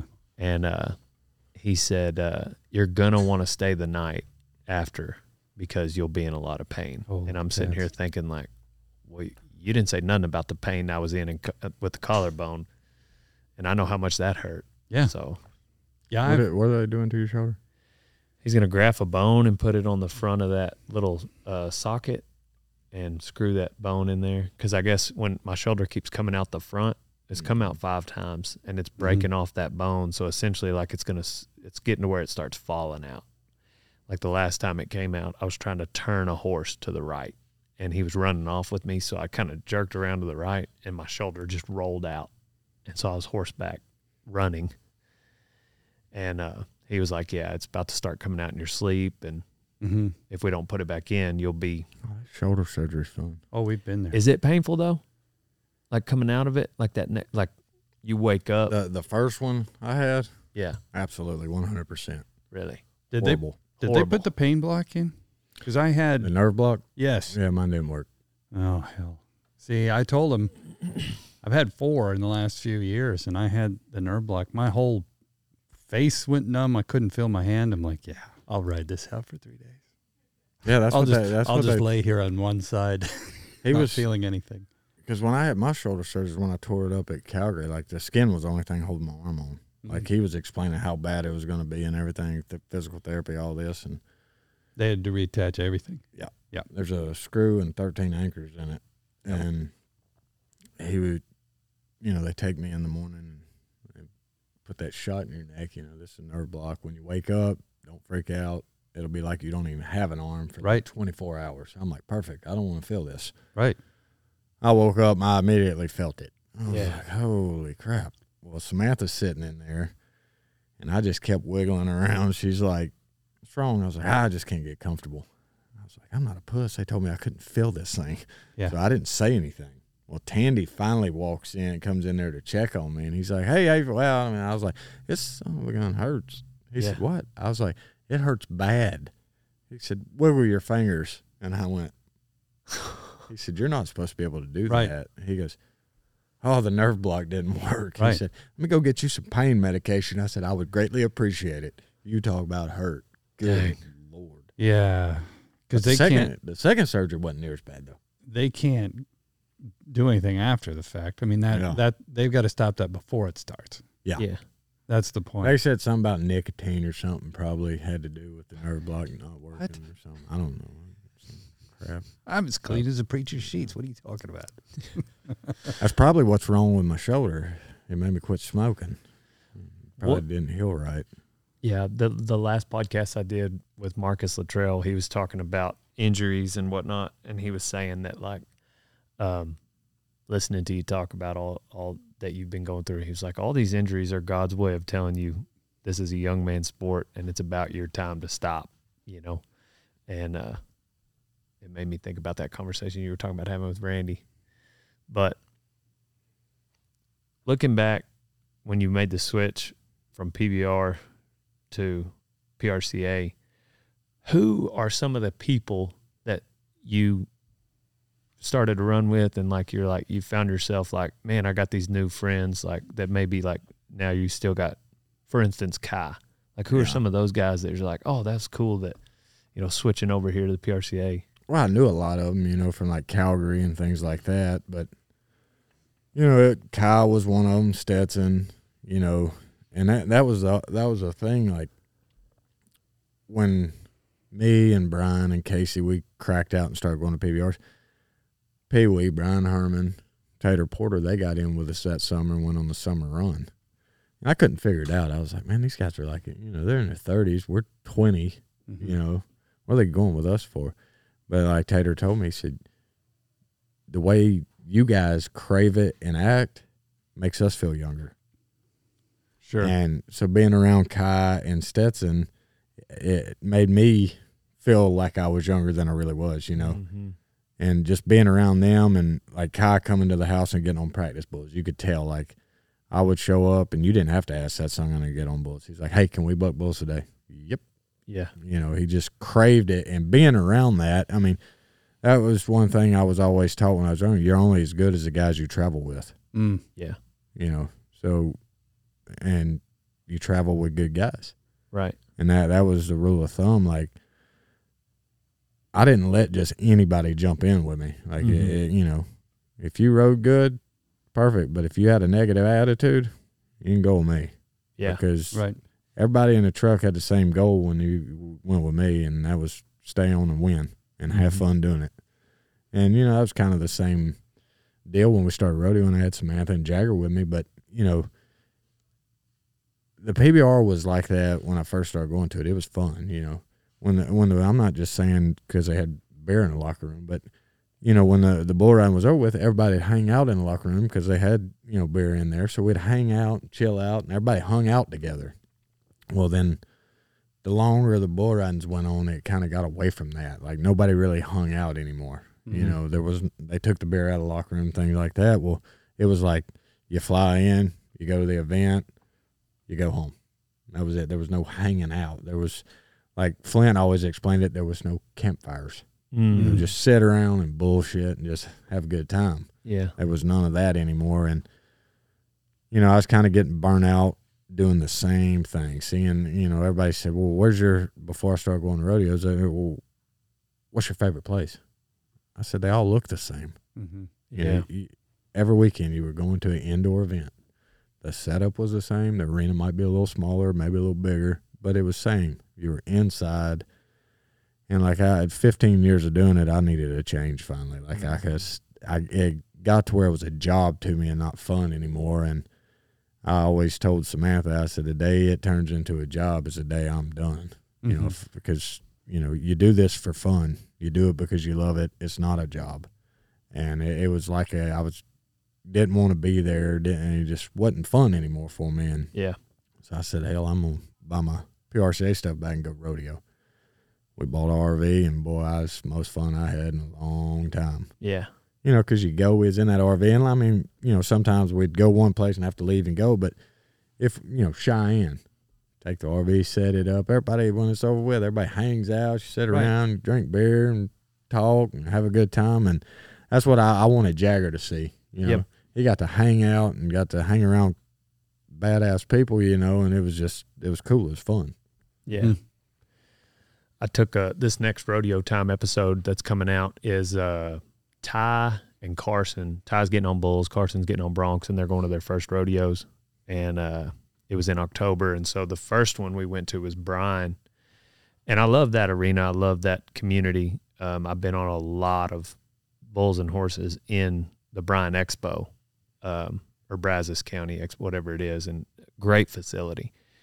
And that was their first rodeo. Well, the second night we went to Rockdale, and it's a huge, you know, fair, and you got to drive through the fair, and then, you know, contestant parking's kind of mixed in with the whole crowd, and then you walk through the crowd and you get over here, and when you're all standing on the back of the buck and chute, you can see the Ferris wheel, and you can kind of see the livestock show over there because it's their, you know, the whole deal. And we're standing back there with Carson. I was like, hey, well, now you can officially say this ain't my first rodeo. And I was like, what do you think? And he was like, this is what I've dreamt of as a kid. You know, it was like, he said, last night was fun and I love it. And when it's raining and cold, those buildings are super convenient. Yeah. But right now, standing on the back of these chutes, this feels like America. You know, it feels like rodeo, feels like cowboy, and this is what I envisioned. And, you know, I can imagine, I haven't spent much time in PBR arenas, but like going to these little rodeos, like you just think of all these little ones that it's just like you pull up and you just feel like, man. What's really cool is when you can get like Coleman, Texas, you know, where it's like Stay Smith puts it on. So, you know, Jason Bottoms and Sean Calhoun are picking up, or Clint Hale. So you've got like NFR quality pickup men and the same caliber bullfighters, and then the same caliber horses and broncs, but everything else is what I just described, you know? And so like you and get the whole that, town comes out. the whole town comes out, and you don't know where they come from, especially in something like Coleman. Yeah. Where do all these people come from? Right. And anyhow, like that's something I've always just like, and explaining it to Joe Rogan, you know, you're standing on the back of the chutes and they start playing the national anthem. He's like, man, I just don't understand why people, it's just like, that's the epitome of freedom. You know, you get to go where you want, you get to rodeo how you want, and every night's a party, and you're that hangout, that campfire feeling like what you talked about. Yep. And occasionally a song will come along that kind of captures it. Amarillo by Morning, Cody Johnson's Only Life I Know. My brother had that song, If I Don't Call, has that song, and, you know, they kind of communicate it, but you really can't even until you're standing behind the chutes. Yep. Yeah. That's what, when I decided to make the change, which I had my PRCA card in 2009. Yeah. So it'd been 11 years since I'd had one. Right. And, you know, I bought it back, but I needed pretty much a change of scenery. Yeah. That's all it was. I was getting burnt out doing the same thing every weekend, flying in, flying out. Just got tired of flying. I hated going in the airport. I hated all that. And I was like, I got to do something different. Well, you went to 15 world finals in a row. That's a decade and a half. That's not just a decade. Add another half decade, you know? I'm going to check the math on that. Like, so it's not like you went to 2 or 3 years and then decided that you were done. Like, it's 15 and a half. And another one of my goal was I always wanted to make the NFR. Yeah. Because growing up, I didn't strictly just watch the PBR. You know, I watched rodeos also. Because in high school, I worked multiple events, a couple years of high school rodeo. So I was more used to going to rodeos than just strictly bull riding. And, you know, right before me and Brian turned 18, we asked Jerome, hey, where do you think we ought to go? Should we buy our PBR permits or PRCA permits? He said, you want to make a living riding bulls? Yeah, go to the PBR. So that's where we went. Yeah. You know, back then, I'd get on 10 bulls a day when I was at home. You know, Brian and I, before we turned 18, we got on 7 days a week and twice on Sunday. You know, every day of our lives we got on bulls. And, you know, 2006, 7, and 8, you know, I'd been going to just strictly PBRs and stuff, and I would enter open bull rides when I was at home and things like that. Well, then 09, I decided, I didn't ask anybody, didn't tell anybody. I just decided I was going to buy my PRCA permit. Didn't have a clue how to enter, nothing. Never asked anybody. Went to Fort Worth, was my first rodeo, was winning it going into the short round, and was at a PBR and couldn't make it back to the short round. But that's how I started. Really? Yeah. Wow. And I only actually went during the weeks because I was always at bull ridings on the weekends. You know, I won Lufkin, I won Corpus Christi, I won a bunch of them rodeos that summer. And the last one I went to in 09 was a 1,000 added circuit rodeo with David Bailey's in Poto, Oklahoma. We were in Freedom at Jerry's rodeo. Yeah. I was 90 there, and then Nashville was Saturday, Sunday. I was in Freedom on Thursday night, so I had to go to Nashville, Tennessee, and I was like, shit, Poto's on the way. I'll just enter it. 1,000 added circuit rodeo. I get hooked, wrecked out, stomped, bad. Yeah. And bull stomped the crap out of me. And Scotty Fritz, he worked for David Bailey. He gets up, and they always called me Tar Baby. The first time they met me from being from North Carolina, but the first time they ever met me, I had a black bull at Fort Worth of David's called Tar Baby. Uh-huh. So that's what they always called me, Tar Baby. And I got up, and Fritz, he's the one that drug me out from under this mean son of a gun. He said, "You all right, Tar Baby?" I said, I said, "This shit don't hurt near as bad when you make the whistle." I was bleeding. Come find out, it broke my damn collarbone. He stepped on me when he jumped across the top of me right there. Well, I got to Nashville, and he's like, "Oh, yeah." So I got to ride for I don't know how long, and the brace that pulled my arm, you know. Yeah. Casey, that was his deal. Casey Hayes wore the face mask. Yep. So I was always the one that strapped his face mask on. Well, for a while, he was the one that had to strap my collarbone deal. I'd take my shirt off, put it on, he'd strap it in the middle, and I'd put my shirt So back you on. got on in Nashville that next day? Yeah. So you started with rodeos, little stint in 09, came back to rodeos, and then at the end of your career, finished with rodeos. Yeah. So what do you think Jagger will do? I mean, whatever he wants. Yeah. You said that. That's what he I bought my card back in 2010, was going to try to do the same thing. I always wanted to make both finals in the same year. And, man, they were stacking me on top of bull ridings everywhere I entered. And I just got tired of messing with it, so I just said heck with it. I didn't go back to them. And then, you know, I'd see them guys at Calgary and stuff, get to go there at Calgary, and, you know, Cheyenne, when the PBR was there, we'd go hang out at the rodeo and stuff like that. And then, you know, by the time I was done in the PBR, none of the original guys I rode bulls with were still even riding. So, you know, it was all a couple of, you know, Savano and them were there, but the locker room had changed. Like, it was totally different atmosphere, and I just wasn't having any fun. So I decided I'm going to go rodeo. And whatever he wants to do. Yeah. That's up to him. That's his decision. Reach that point, you're that guy at the club who's a little too old to be at the club. Yeah. Well, hanging out in the corner. Also, like, again, a decade and a half, 15 years. So if you were to talk to Jerome, his advice may be a little different. Because if you look at guys like, for instance, Stetson, obviously he had, you know, the bronc riding helping him with that, but, you know, had almost $1 million last year. Yeah. You know, or was it the year before? I can't remember now. But so maybe Jerome's advice is just a little different 15 years later. Well, now 17, 18 years later. Because, it would be 18 because you're 36. But, I mean, I'm not saying at all, like, forget about the PBR. I'm not trying to say that. I'm just saying, like, there's also a lot of big rodeos where. Well, the way they have it set up now, you can about go to both. Yeah. You know, because half the year's the regular season. Oh, yeah, the PBRs, team deal. They switched and then it. the other half's the team deals. So you could go rodeo and go to the team deals also.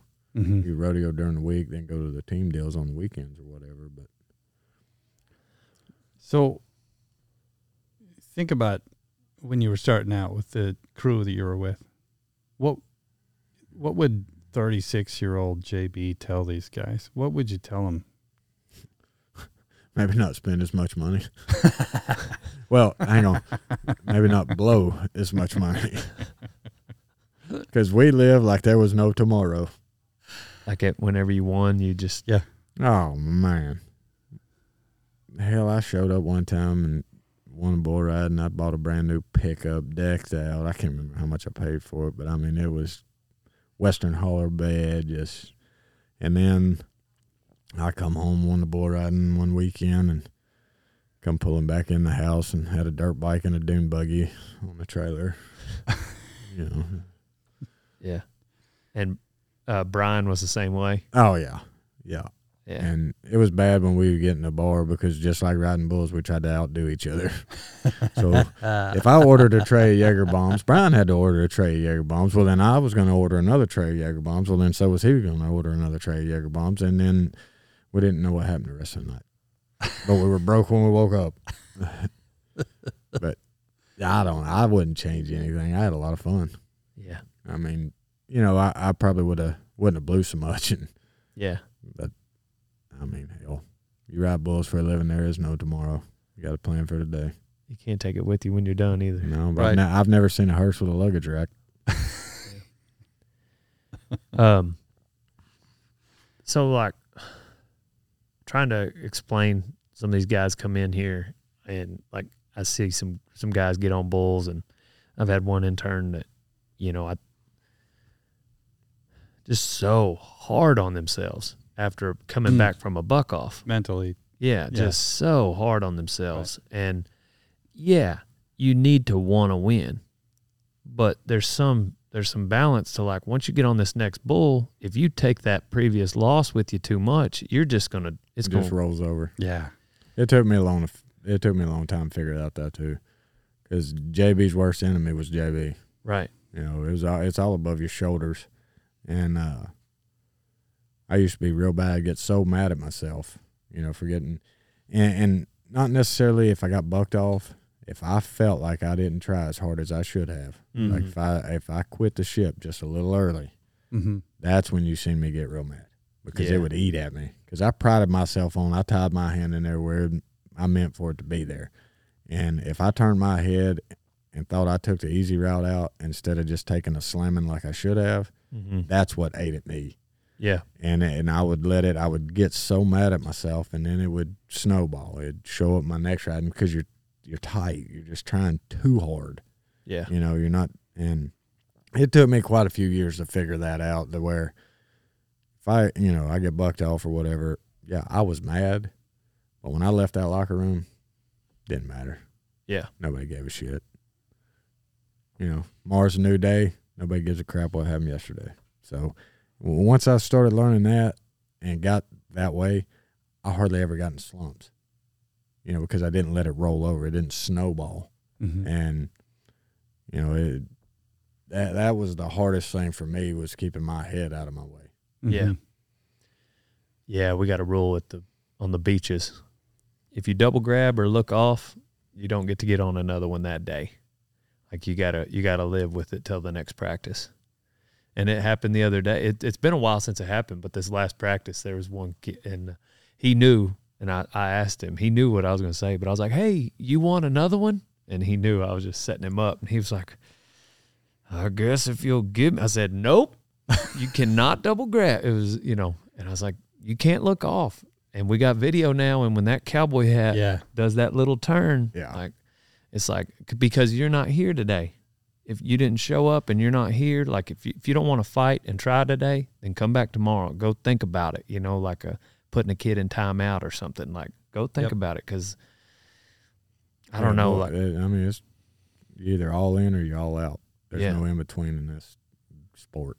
Right. So did you get to the point, we all watch you.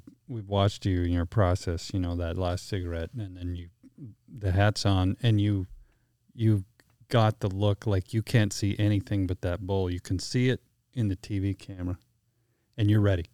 So, what did it take for you to get there, where you're in that preparation and it's all just you and the bull? Repetition. You know, you do it. You do the same thing every single time. When I laid my gear bag down, I took everything out the same way. Every single time. When I put it back in there after I was done, I put it back in my bag the same way every single time. When I crawled in the buck and shoot, I got on every bull the same way every single time.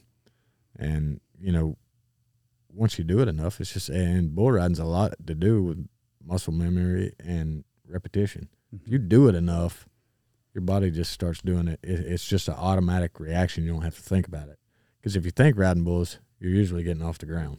You're in it, you know. And, like, you know, today I'm going to get him on the drop barrel to show him a few things. And then that's how you ride it every single time. Repetition. Well, then when he goes to get on a bull, and if he does it enough on this, then it'll be instinct. It'll be automatic. You know, like, sometimes, you know, while they're riding, I'll holler at them and stuff, but I try not to tell them a whole lot before they get on, because then they're thinking, well, I need to do this, I need to do that. Well, once you crawl off in that buck and shoot, you better not be thinking about anything. It all just has to, you know, come. That's why I wait till he's done, and then I come over there and I tell him, you know, keep driving them hips, keep them up under you, you know, things like that, because you don't want to put too much in their head before they're getting on, because then that's what they're thinking about. Yeah. And you do it enough, it's all repetition. And then once you get there, like, everybody knew, like, you can kind of tell when I would get in my zone. Like, you know, I'd be on the back of the buck shoot, goofing off, jacking around, talking shit to everybody. And then, but when it was certain time, like, you could just look at me and tell, all right, I probably don't need to talk to him now. Yeah. You know, it was just, I got in the zone, and, you know, I was always like that. Like, I could sit here and talk just like this, and they'd be like, JB, you're next, and then I could click it on. That was go time. Yeah. Man. But that comes from getting on thousands and thousands of bulls. But you did you plan that? Did you know that was coming? Not really. I mean, it's just what I got used to. Yeah. You know, like, you could control all those things in the rigging bag. Yep. How you get in the chute. You can control those. Yep. You can't control the bull. So I've heard other riders talk about this. You just get in that process where you're like, okay, I've got my stuff down. Yeah. Now it's just the bull's turn.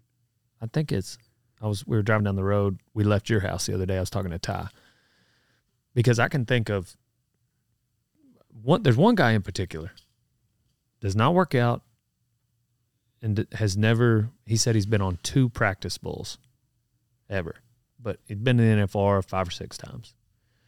Not won a world title, but been in the NFR 5 or 6 times. So he doesn't do either one. There's a lot of guys that will work out and maybe not get on practice bulls, maybe a little here and there. And then you've come from the school of you get on a lot of practice bulls, even at the end of your career. You know, like, one of my most viewed videos on YouTube is you getting on a practice bull, like, right before your 15th World Finals. And anyways, I think I think I would categorize people's mindset of what to do outside of the arena in those 3 buckets: practice bulls, work out in practice bulls, and then nothing. And I told these guys, like, I was like, I think that nothing will replace getting on bulls. There's no, you can work out a lot, you can be the strongest man in the world, but, like, nothing's going to replace getting on broncs, getting on bulls. But for every bull you got on at a bull riding, how many practice bulls do you think you got on for every one of those? Oh, probably times 10. Yeah. At least. I mean, you know, even when I did good, that's what, you can't be satisfied. If I was 90, 92, road bruiser, I went home and broke down that ride from jump to jump and figured out what I should have been doing better. and then I got on bulls. Yeah. You know, when you break a leg or something, yeah, you might want to slack. I mean, there was times I've got on practice bulls with broke ankles and things like that. I just put lace-ups on and got on, and half the time I'd get on tennis shoes, you know, Yeah. make me move and stuff like that. But it's just like any other sport. Like there are some guys that are the opposite side of the coin that don't get on practice. Stetson don't get on practice bulls hardly. Yeah. Not very many. Right. And like I'm pretty sure he hasn't ever been on at my house. Really? You know, when Kyle was getting on all those bulls, I don't think he ever got on. He's like, I don't really get on practice bulls. Well, that works for him. Whatever. And that's what I've told people. I said, you don't have to do it like I do it. Yeah. One, you have to work at it, and you better be studying it every day. I said, but whatever works for you is what you stick with. Yeah. If you go to the gym that day and then you go to a bull riding that night and you win the bull riding and you've got it in your head that, well, I need to go to the gym every day before I go to the bull riding, then that's what you do. Yeah. I mean, it's not like I'm telling them not to work out or not to get on practice bulls or get on practice bulls. You do what works for you. Yeah. You know, and I can understand guys, well, the practice pen, you know, you get hurt. Well, yeah, there's a chance. Every time you nod your head, there's a chance. But what does a baseball player do? Yeah. Practices baseball. Plays every day. You if you don't want to get on practice bulls, fine, but you still got to work at it. You Right. know? And I was the type that I got on bulls every chance I could. One, because I wanted to get better and I wanted to be the best. And two, because I loved getting on bulls. Yeah. Like I didn't have to have a reason to get on bulls. Like hell, you want to buck some bulls today? Yep, let's go.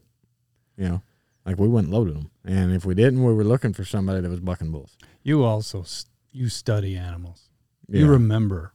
It's remarkable, and I brought this up in one of our first podcasts when you brought JB. As long as I've known you, you remember details. Oh yeah. Of all the animals, and I know I've talked to Chad Berger about this too, and he's Chad Berger, and he can tell you everything about his bulls. Yeah. When they eat, how they move, how they get in and out of the trailer, and you do that. Oh yeah.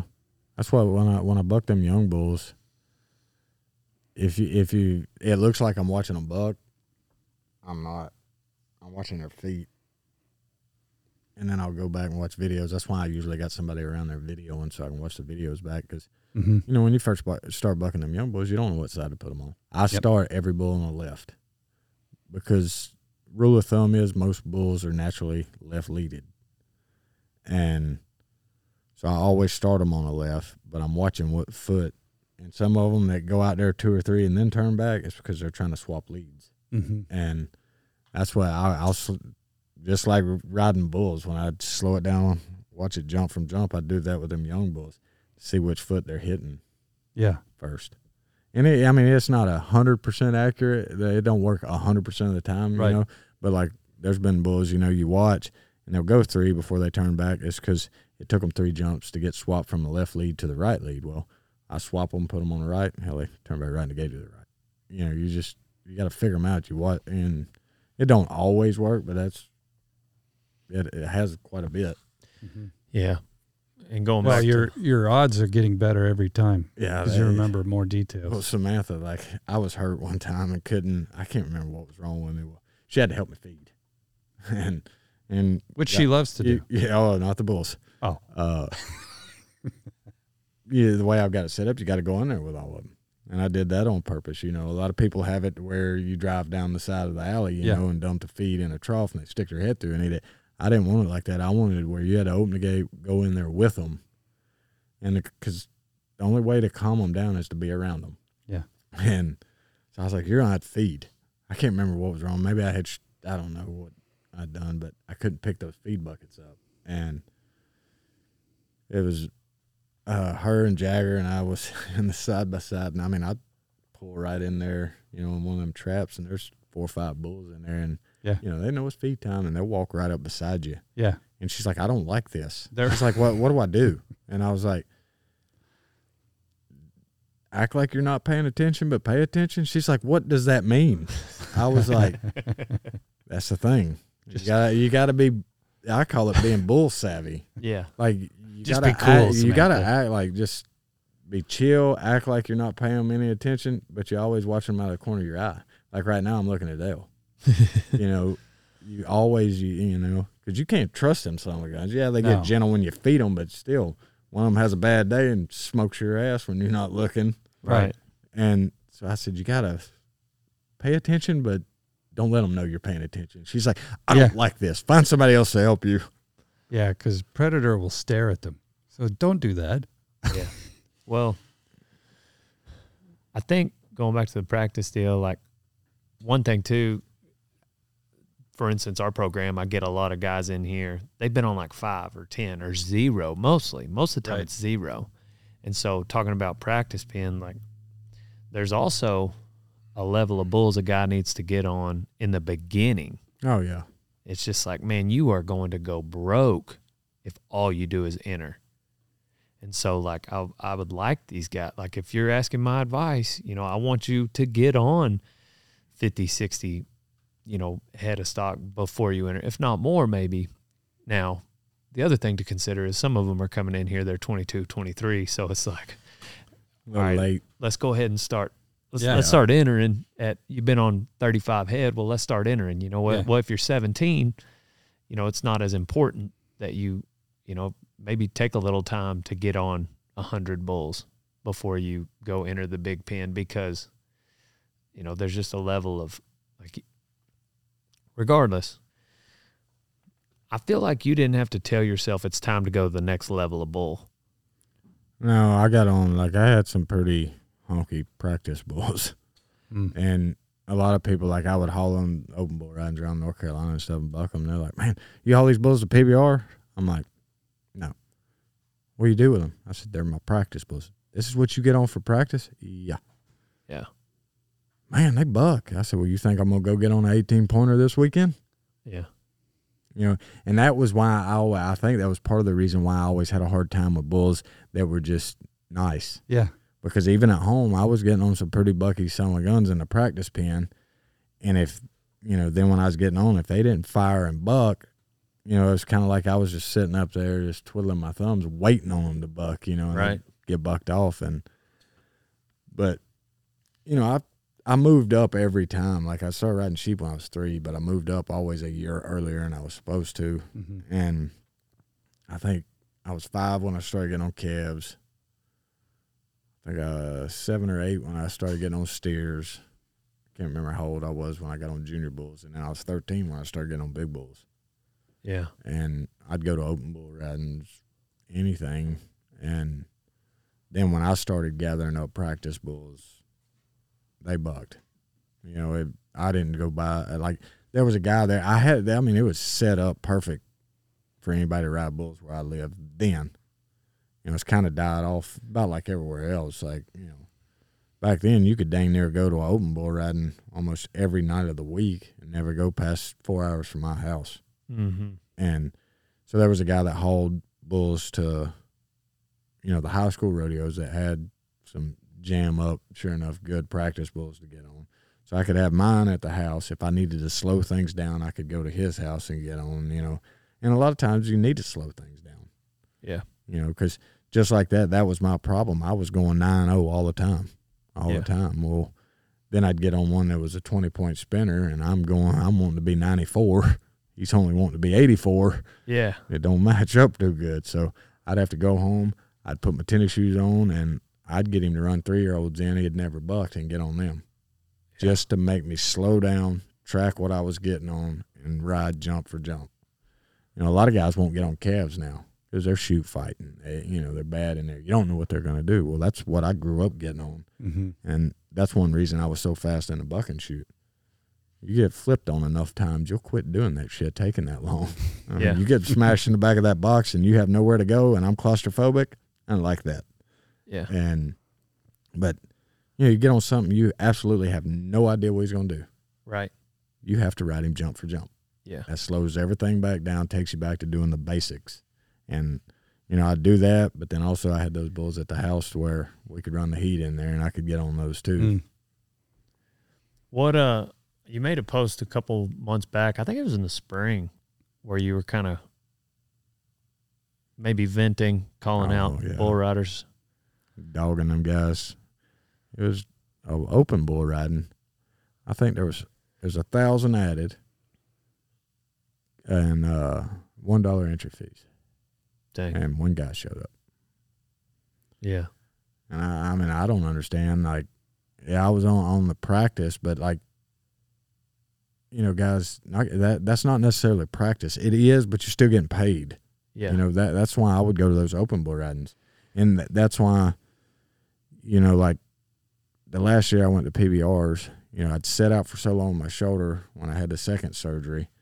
And that'd been the longest I'd ever set out in my whole career.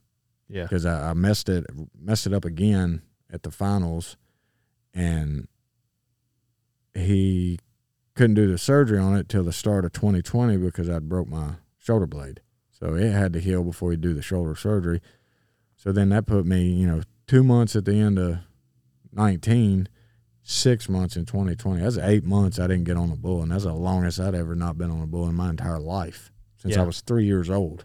Yeah. You know, and so coming back, you know, I was like, man, I know I need to get on practice bulls. But I was to the age that, like, I was like, I could get on one or two at the house a day and be okay, but I would get sore real fast. Like, I mean, I'd be hurting.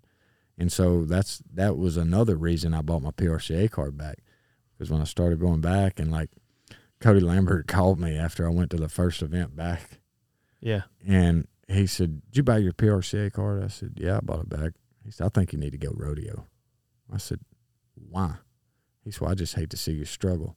I was like, man, like, dude, I've just been sitting on my ass for 8 months. Give me a break. Like, I didn't even get on a practice bull before I came here. Yeah. Like, let me knock a little rust off for you. Said, well, it kind of pissed me off. And so I told Samantha, I said, watch this shit. I made their finals in like 5 bull ridings. Yeah. And I was like, yeah, how about that rust now?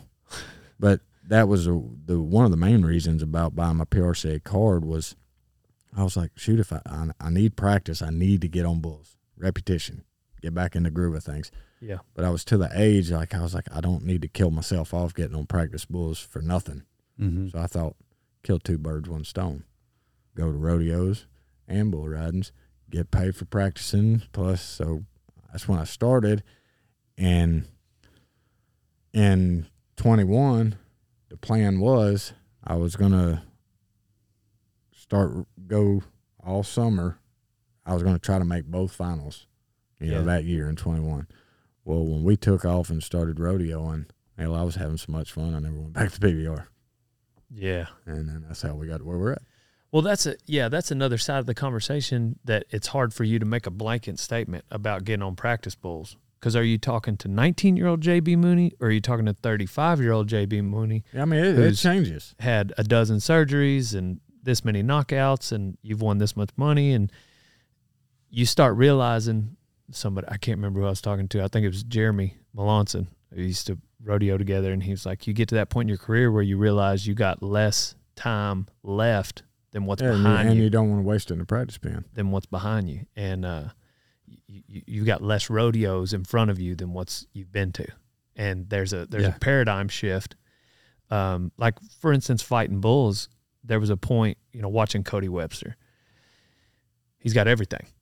You know, he's a young man. He's 26, 27 years old. Like, he's still super young because he's been fighting bulls since he was 12. Well, as a bullfighter, like, I learned a lot from Corey Wall, and he was kind of that old school, like, you need to go to everything, fight, always be willing to freestyle, you know, because even if the rodeos, like, because there's 2 schools of thought, you know, some guys are just like strictly cowboy protection. They won't freestyle. But, you know, you get into the Corey Wall, Cody Webster, Dusty Tuckness, and a dozen of these other guys like Nate Jessis and them, and they're like really good freestyle bullfighters, like, you know, Weston and a lot of the young guys coming up even, but they and freestyling will be their way. You know, you learn to handle bulls, and if you can get around a really hot Mexican fighting bull, well, you're probably going to be able to handle one of Sammy Andrews' buckers who's got a hind end, you know,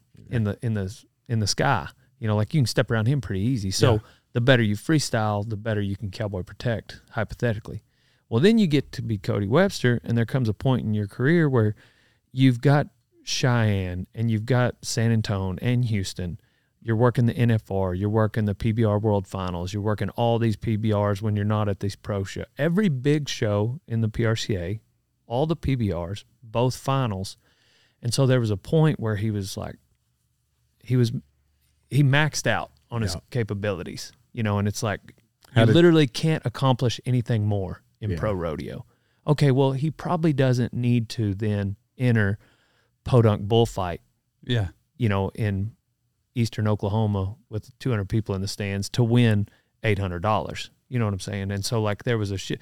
Now, there is the side, like, one day we did a Jared Outlaw. He's a YouTuber, and he had 1.5 million subs, and he was going to get on a bull. So he came here and got on a bull. And so I had Webb here, and Webb was going to fight. And so Jared got on Baxter and just turned back, dumped him on his head. You know, Webb didn't even have on a vest. But anyways, then he loaded this fighting bull that he had brought to add to the show, to add to the video. And Webb made a good point at the end of it. There's no added money. There's no crowd. There's no entry fees. Like, we're just having fun. And he had already been to half a dozen NFRs at the time. But so you still got to have that never die mentality. But there's a career decision that comes with, you know, you get to a certain point, like you said, and but it's not like he hadn't already paid his dues. Yeah. Yep. He had been in Eastern Oklahoma podunk bullfight, you know, with them bad dudes to win 800. He had done that, you know, and it's not that he was scared of it. It was just a business decision for him at that point. It was like that day I got on that practice bull. Yeah. You know, we went 8 and we came back. I'm like, I'll load him. Another one. Yeah. You got on a second Yeah. one. I'm like, run him in there. And, you know, you always have to have that attitude. Like I did it at the house one day. I had a pet Bremer that was there, and Hunter, he had got on him a couple times. He just hogged around. Well, I was trying to talk some of them boys. I was like, just get on him. He's already loaded. No, we're not getting on him. No, we're not getting on him. I was like, piss on this. So I walked over and grabbed a flank, and I put it on him and just crawled on him. No, didn't even flank him. Just had a flank.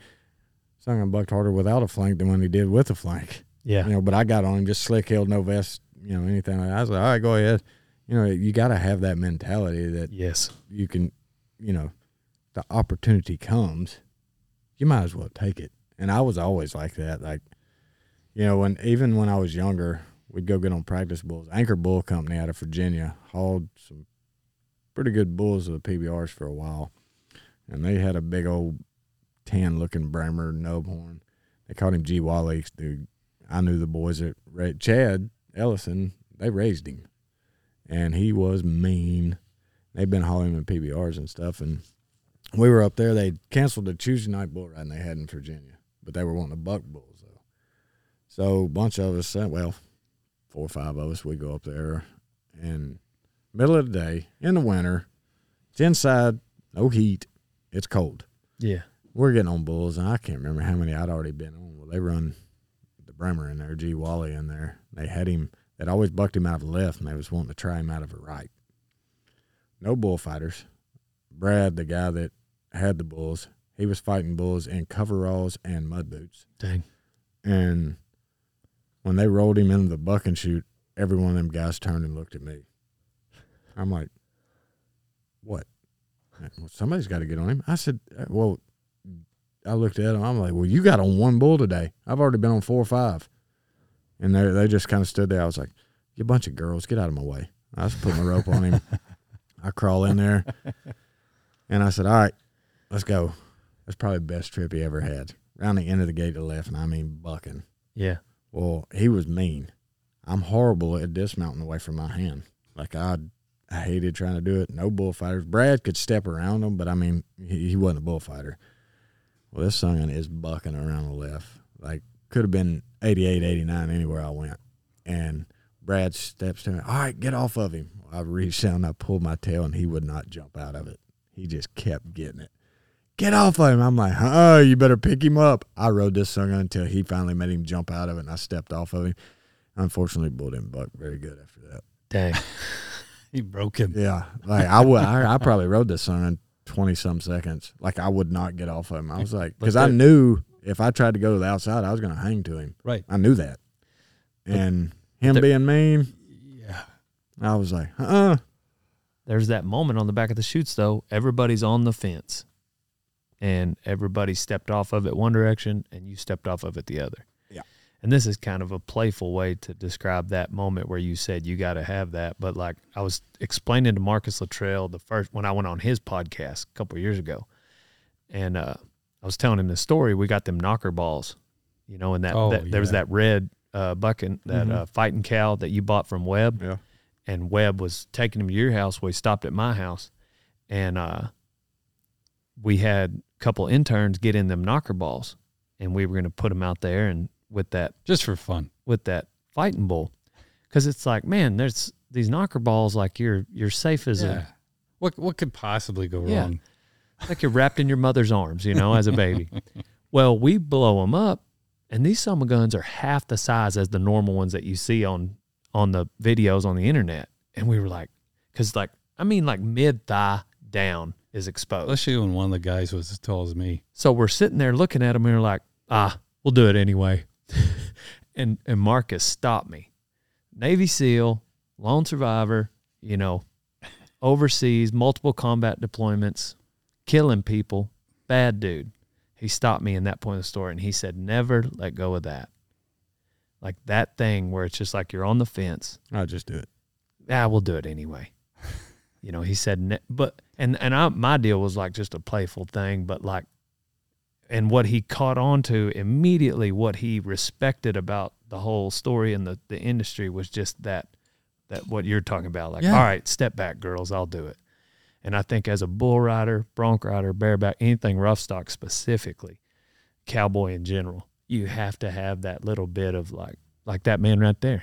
Like you were probably standing there with him, Will Lowe. Oh, yeah, I guarantee I was. Will Lowe. I was at the American. Smoking that cigarette in the locker room. I can tell the locker room. Yeah, that's the American. I was probably sitting on the other side of I probably was sitting in a chair over there. Yeah, and maybe Wade Sundell was in there. Oh, yeah. A bear, a bronc, and a bull rider smoking a cigarette in the locker room. But that little bit of just, and I said this on the Rogan podcast, not to name drop, I've said that 3 times, but he was asking about guys wearing a cowboy hat. Yeah. He was like, is there do you kind of look at somebody different if they wear a helmet? Yeah, that was good. And I said, if you got 10 bull riders, 1 or 2 of them might be wearing a cowboy hat. Yeah. Of the old school guys. Yeah. And I said, I don't endorse cowboy hat and cigarettes, but if you're they're delicious. JB Mauney, I'll be back. Or maybe Will Lowe, those 2 individuals, there's just something about it. Yeah. There's just something about it. Well, I don't smoke, and any intern that comes to my house, you got to wear yourself a helmet. It's that old school appeal. Yeah. Like they're just out here to do this. And to challenge themselves against the animal. I might have a little bit of a bias towards the cowboy hat just because like there was a special mentality my dad had when he would pull it down, and it was an American, by the way, plug. He would pull it down and it would crimp his ears just a little. And then that was in like fight mode, for him. You were explaining that to Joe. Yeah. I tried to at the very beginning, you know, we were getting into it fast. And there's that fight mode where it turns your ears a little bit. Well, I'd seen my dad have it a couple of times outside of the arena. Most of the time when I saw him, it was in the arena. And, it's like it's a cowboy hat. And so in my mind, it's just, there's this image of my dad with his hat pulled down and his ears turned over just a little bit, just ingrained in my brain. And I think that's probably one of the reasons why it looks so cool to me when you watch JB. But, I mean, there's plenty of good bull riders and that's beautiful to watch Stetson Wright and even Sage and Sage, because I'm remembering, he wears a helmet too. watching those guys like just square up on a bull. So correct. Yeah. I mean, it's so pretty to watch them guys ride a bull. That's a signal, though, that you can't get with a helmet. Hat comes down, ears go down a little bit, like, oh, stuff's about to happen. Right. But I'm not losing my hat Yeah. over it. Right. Yeah. You had a brain bucket on a little. That's what you called it. Yeah, Your brain bucket. I wore one for a lot of years. Yeah. Like, I can't remember how old I was. My parents started making me wear one. I was probably 10. Yeah. And they said, if you want to ride, you got to wear a helmet. Well, back then, there was hardly anybody wore a helmet. Mm-hmm. Yeah. Talk about stuck out like a sore thumb. And I was pissed. And, well, then I got used to it and just kept moving up. And, it, like I said, repetition. It was always habit. You know, I wore it and always wore it. So it just was a habit that, like I was still, I grabbed my helmet. And then it was 2011, I think, or 12. I was riding pretty crappy and went to get on some practice bulls. And for some reason, I didn't get it out of my bag. Like, I got everything else out and it was laying right there in my bag. And I grabbed my rope to get on some practice bulls and I walked to the bucking chutes and I had my hat on and never even thought twice about it. Nobody said anything to me. Like, I just put my rope on, never even thought about it, got on the road and felt 100 times better. Yeah. Like, I was like, man, and never put it back on. Dang. Yeah. Occasionally, I'll get on a bronc without a vest to just kind of like remind yourself of it, you know, and Jacobs did it this last couple of years.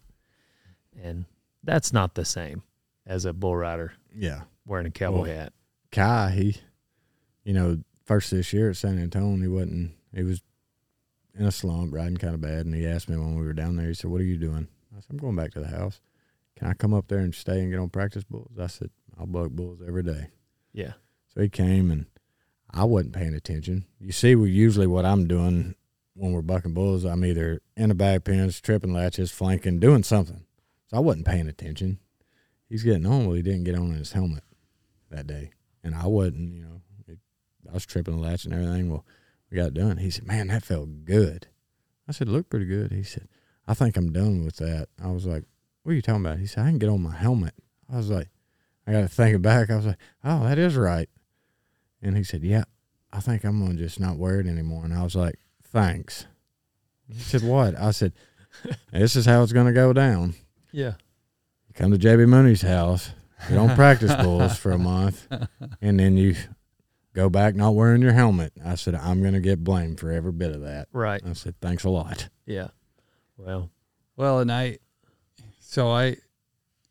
had 9 concussions growing up, and I was a hockey player. So that's what it is. Yes. I knew that. That comes every time I say that, by the way. So I'm used to that. Thank you. You're welcome. So the last 2, I was a hockey player. I was a goalie. And the last 2 were 3 weeks apart.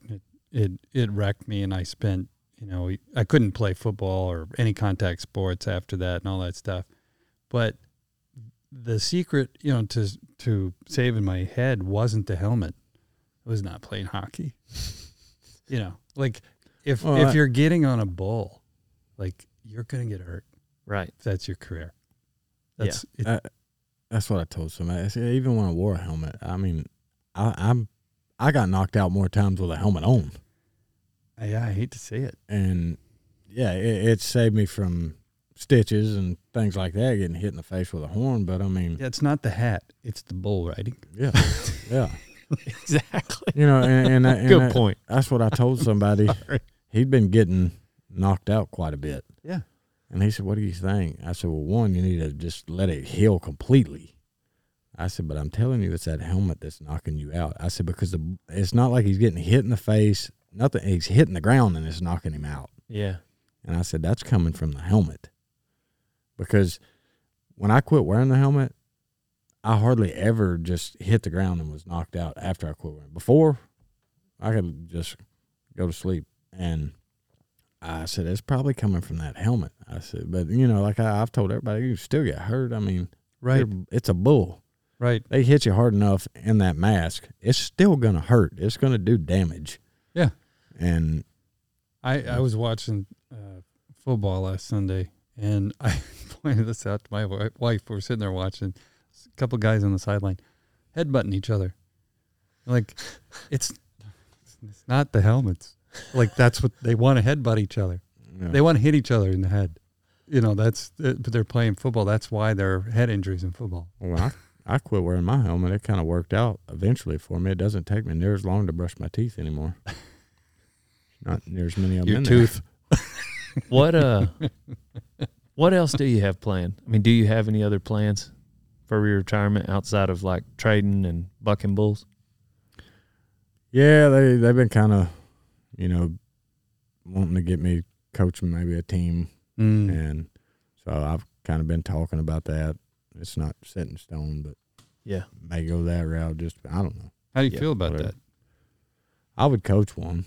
That's what I told him. I said, as a rider, I wouldn't have rode in it because it goes against everything I believe, bull rider wise.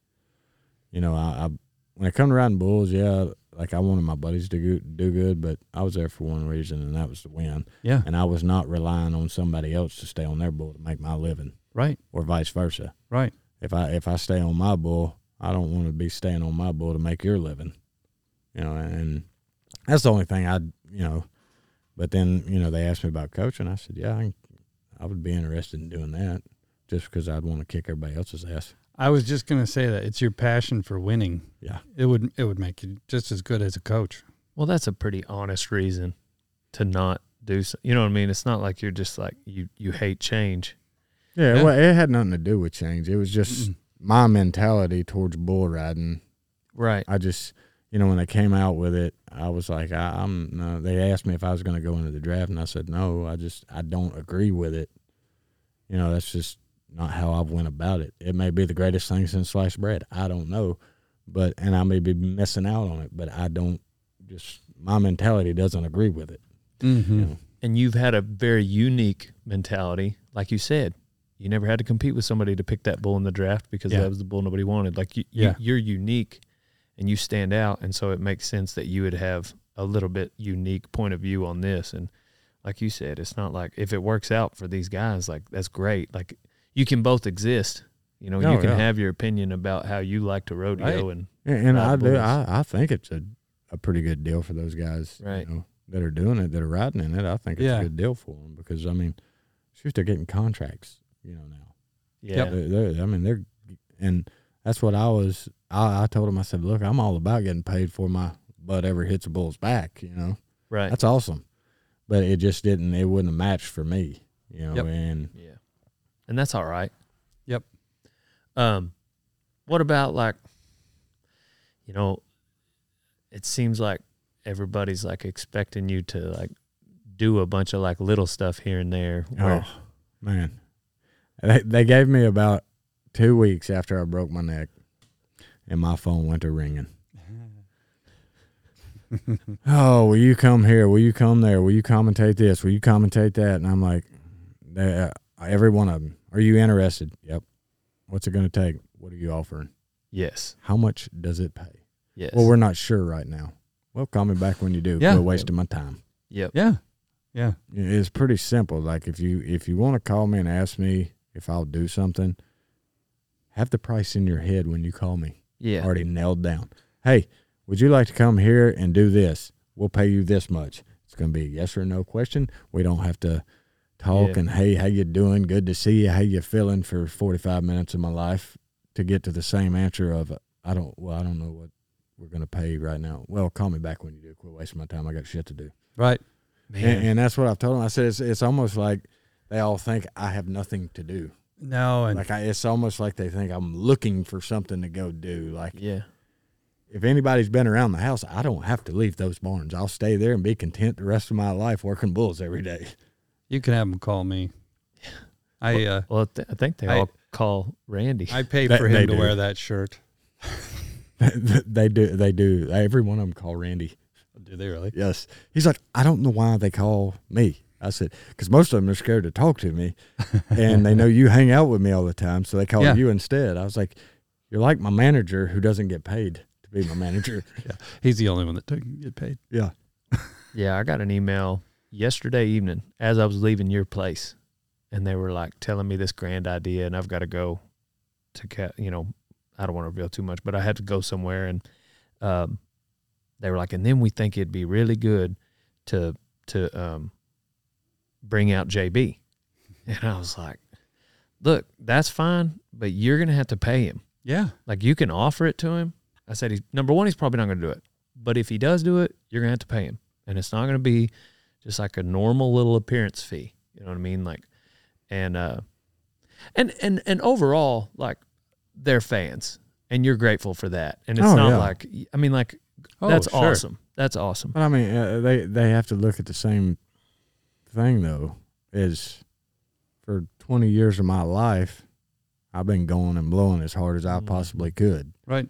And now that I once I got out of that neck brace and got to pretty much live everyday life like I can now, hell, I've got to where I like it. Like, I don't want to leave. Yeah. So, like, if they call me and want me to do something, it's going to have to be just a little bit better than good pay to get me to leave. Because Samantha there, Jagger comes over, you see him ride that pony, and just, I mean, we're there every day. I'm always working bulls. I get to do what I want to do every single day of my life, and I don't have to leave. Right. No, that's the life that you worked very hard for. Yeah. Like, you like it.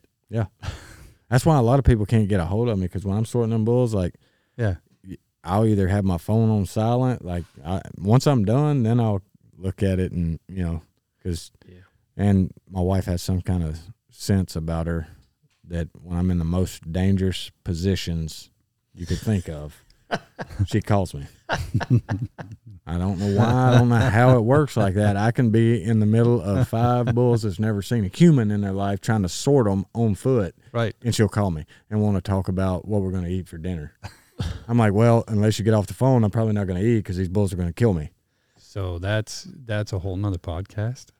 That's no, I got a email from a shoe company the other day, and nobody, I mean, it's like out there, and they were like, we'd love to work with you. I was like, well, thank you, number one, for even thinking of me. I really appreciate thinking of me. And I said, what's your budget?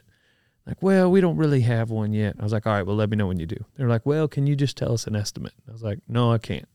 You tell me what you're thinking. I hate when what are you thinking? Well, what are you offering? Yeah. And we went back and forth 3 or 4 times. I was so nice. I was like, no, ma'am, you tell me what you're thinking. They were like, well, we just don't. And I mean, like, it was like the 4th email. I was like, okay, well, I'm done talking about it. You let me know when you have well, then she told me. And of course it's, super low. And I said, I appreciate you reaching out to me. I'm going to have to pass. And like, you're not even going to counter? And I was like, no, because my counter is going to make you think I'm a jerk and make me sound like an asshole. And, but I very much appreciate it. I really do. But some of those situations, like, I hate it when they start the conversation off, because I feel like there's no way I can get out of it without being a jerk, because they're like, well, we're doing this benefit. Yeah. Yeah. Then you're like, oh, so you want me to don't? Okay.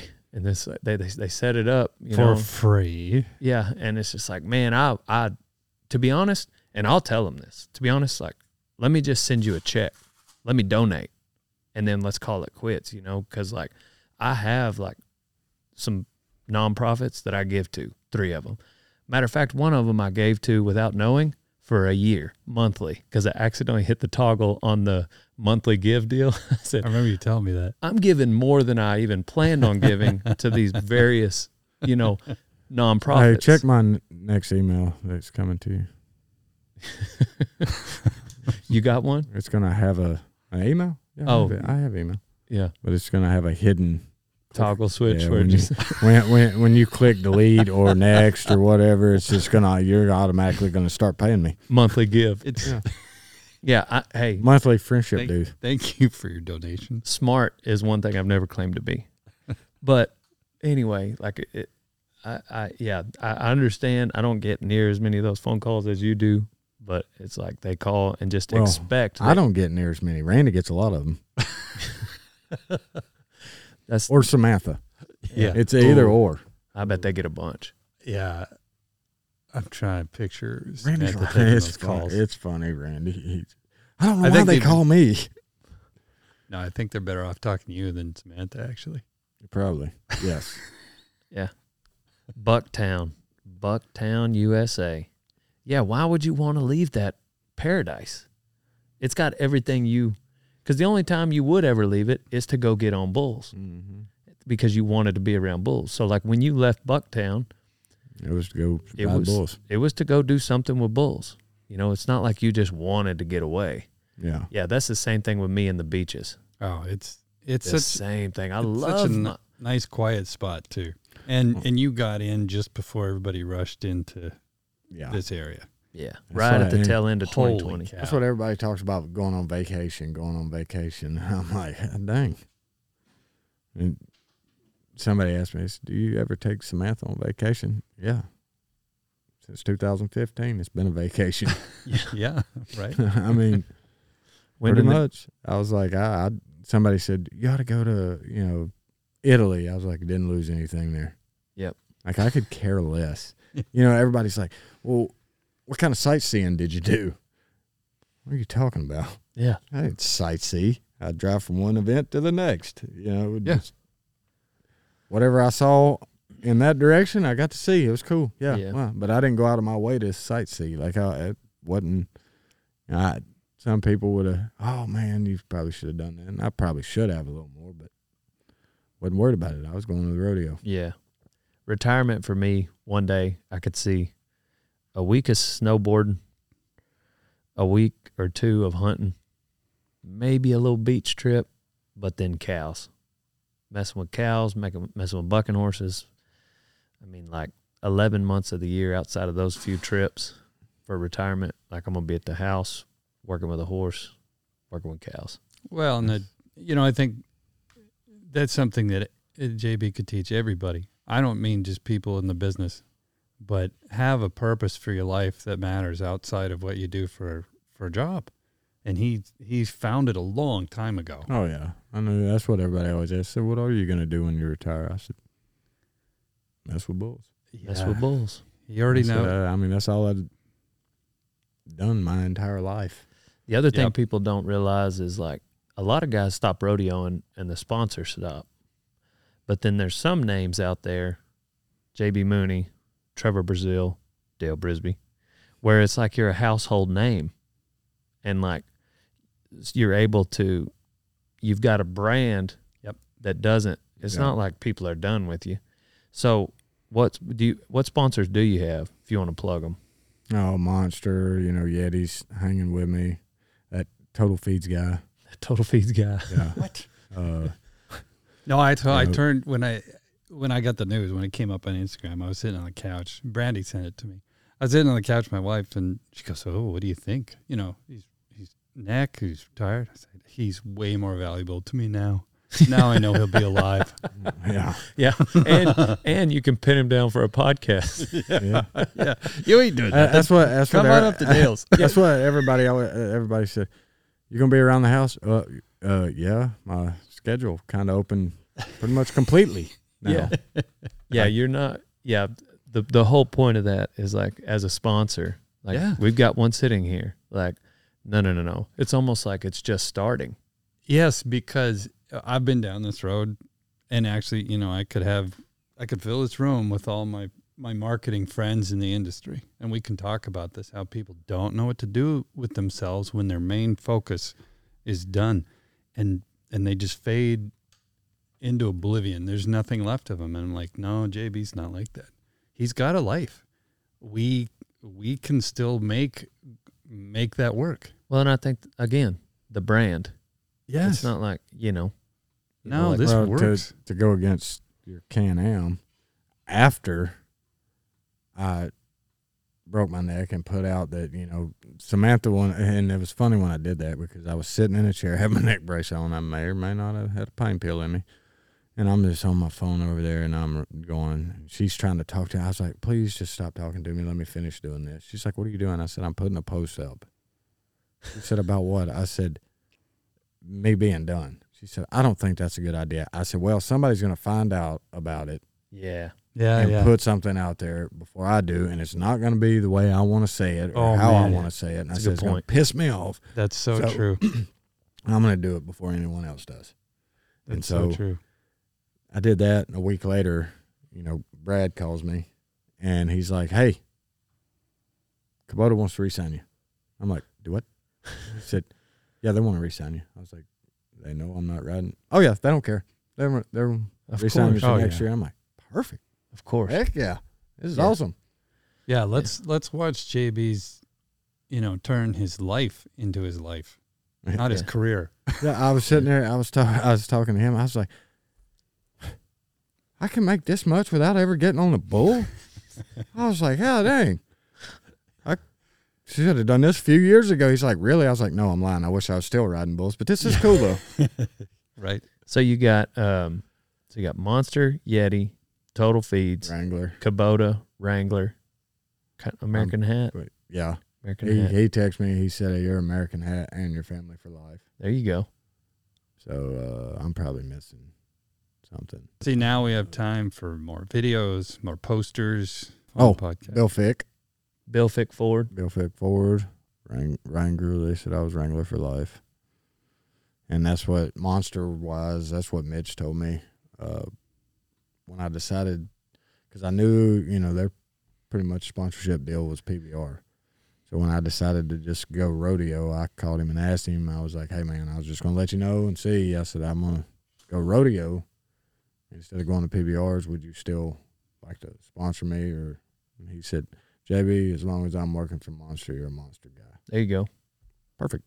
But there's, that's your appeal, though. JB Mauney is JB Mauney. That's it. You get what you get. So if you accept that as a sponsor, you're golden. Yep. Yeah.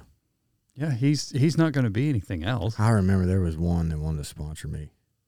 Had some equipment. I'm not going to name any names, but it was, like shock therapy treatment or whatever. And so they called me. They wanted to send me the machine or whatever, try it out. And I was like, all right, cool. Well, I'm real bad. Like everybody knows, don't call me over and over and over. Mm-hmm. Like I cannot stand being on the phone all day. Yeah. I'm working bulls most of the time. Mm-hmm. Yeah. Yep. Oh, man. After about a week, I boxed it back up and sent it back to her. Yeah. And, did it not work? I was like, I don't give a shit whether it worked or not. Yeah. I said, you calling me 8 times a day, texting me 12 times a day. I said, I can't deal with that. Yeah. My wife doesn't even do that. I was like, it's not worth it. Right. Can have it back. Thank you. Yeah. So the message to people is it's the same JB Mauney. Yep. He doesn't have to do anything. Nope. If you'd like to do something with JB, then have a budget in mind when you reach out and give that budget to him. And if the money works, then it'll work. And even if you reach out to Randy, yeah. Say, Randy, we've got $50,000 for JB to do this thing. And then he will tell JB, and JB will answer yes or no. That's what you should. That's the way to do it. If you want to work with JB, that's the way to do it. Yeah. So, are you coming out to the NFR? All 10 days. Are you? Mm-hmm. Okay. He's got a second booth in my booth upstairs. I'll be there. We should do something. yeah. I'm gonna do some. There's a couple podcasts they want me to do or something. I don't know. Yeah. I don't know who for.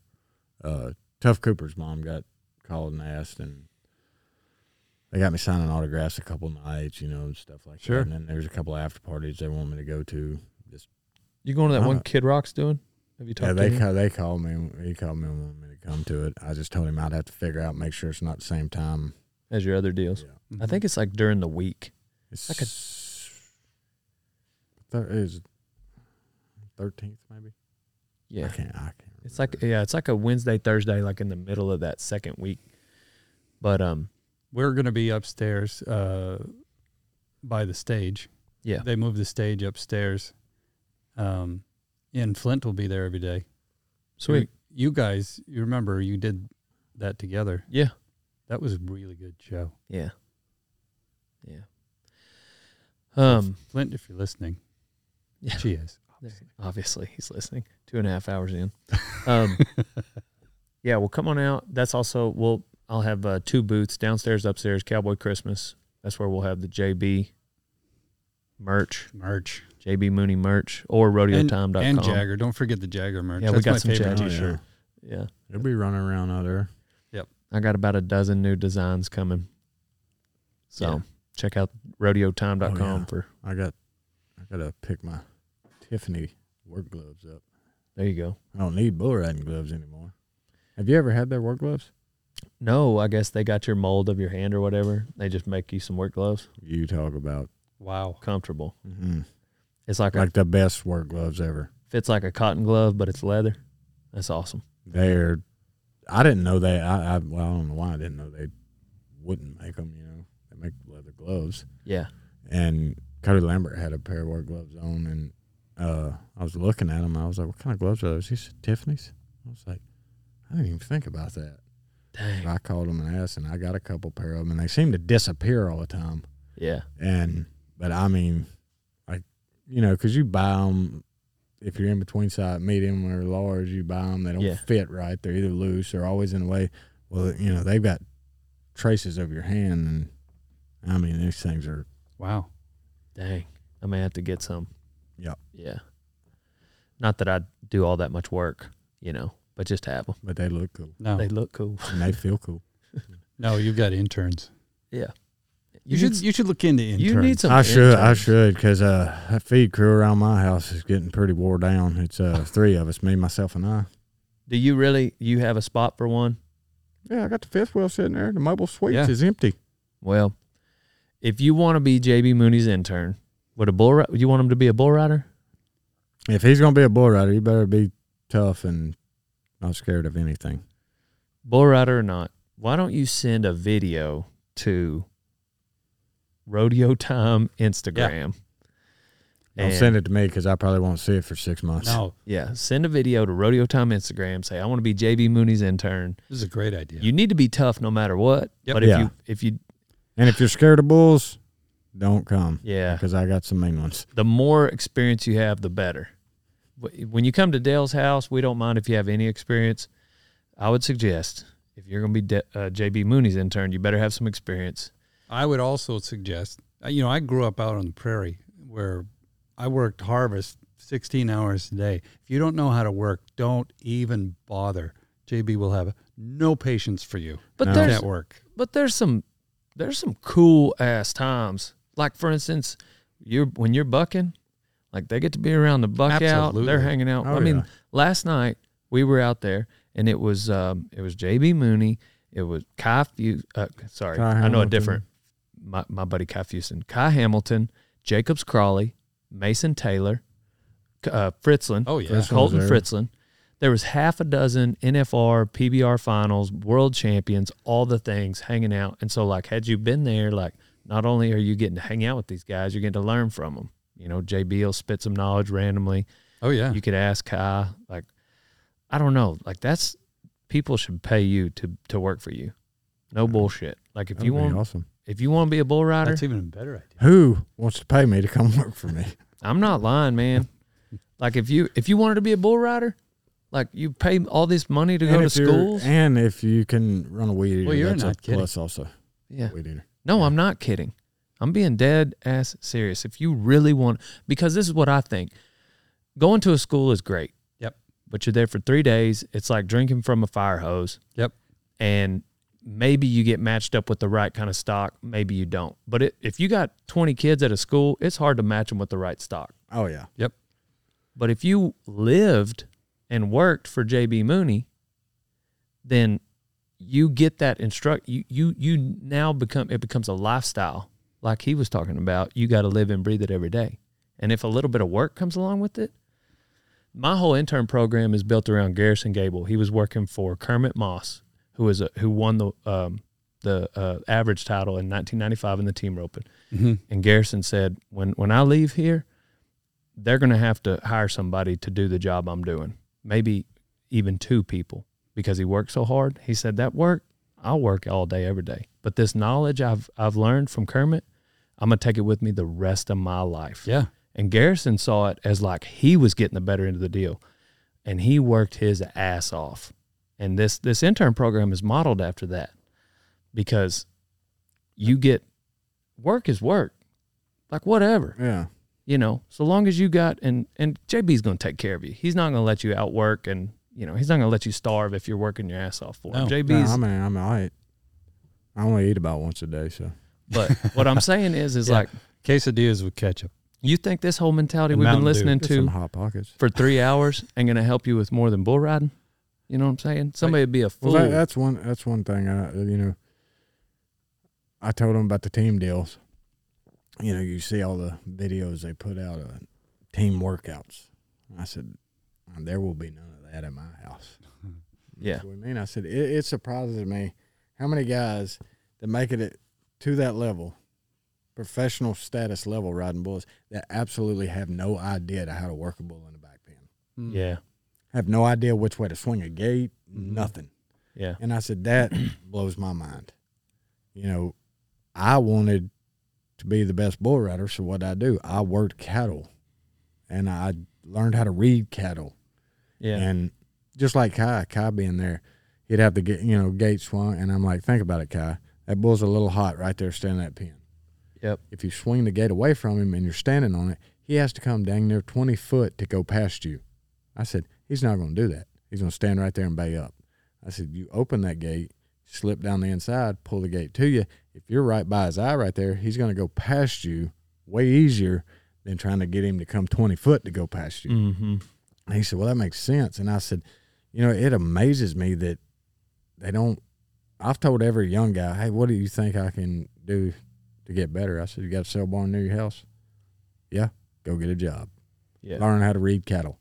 Because if you're not scared of them on the ground, you're dang sure not scared of them on their back. That is 100% true. Yeah. I said, in that way, when you hit the ground, you're not in a panic. You see a lot of young guys, they don't have a dang clue where that bull's at when they hit the ground. They're just running. Yeah. Right. Just like running for their life scared.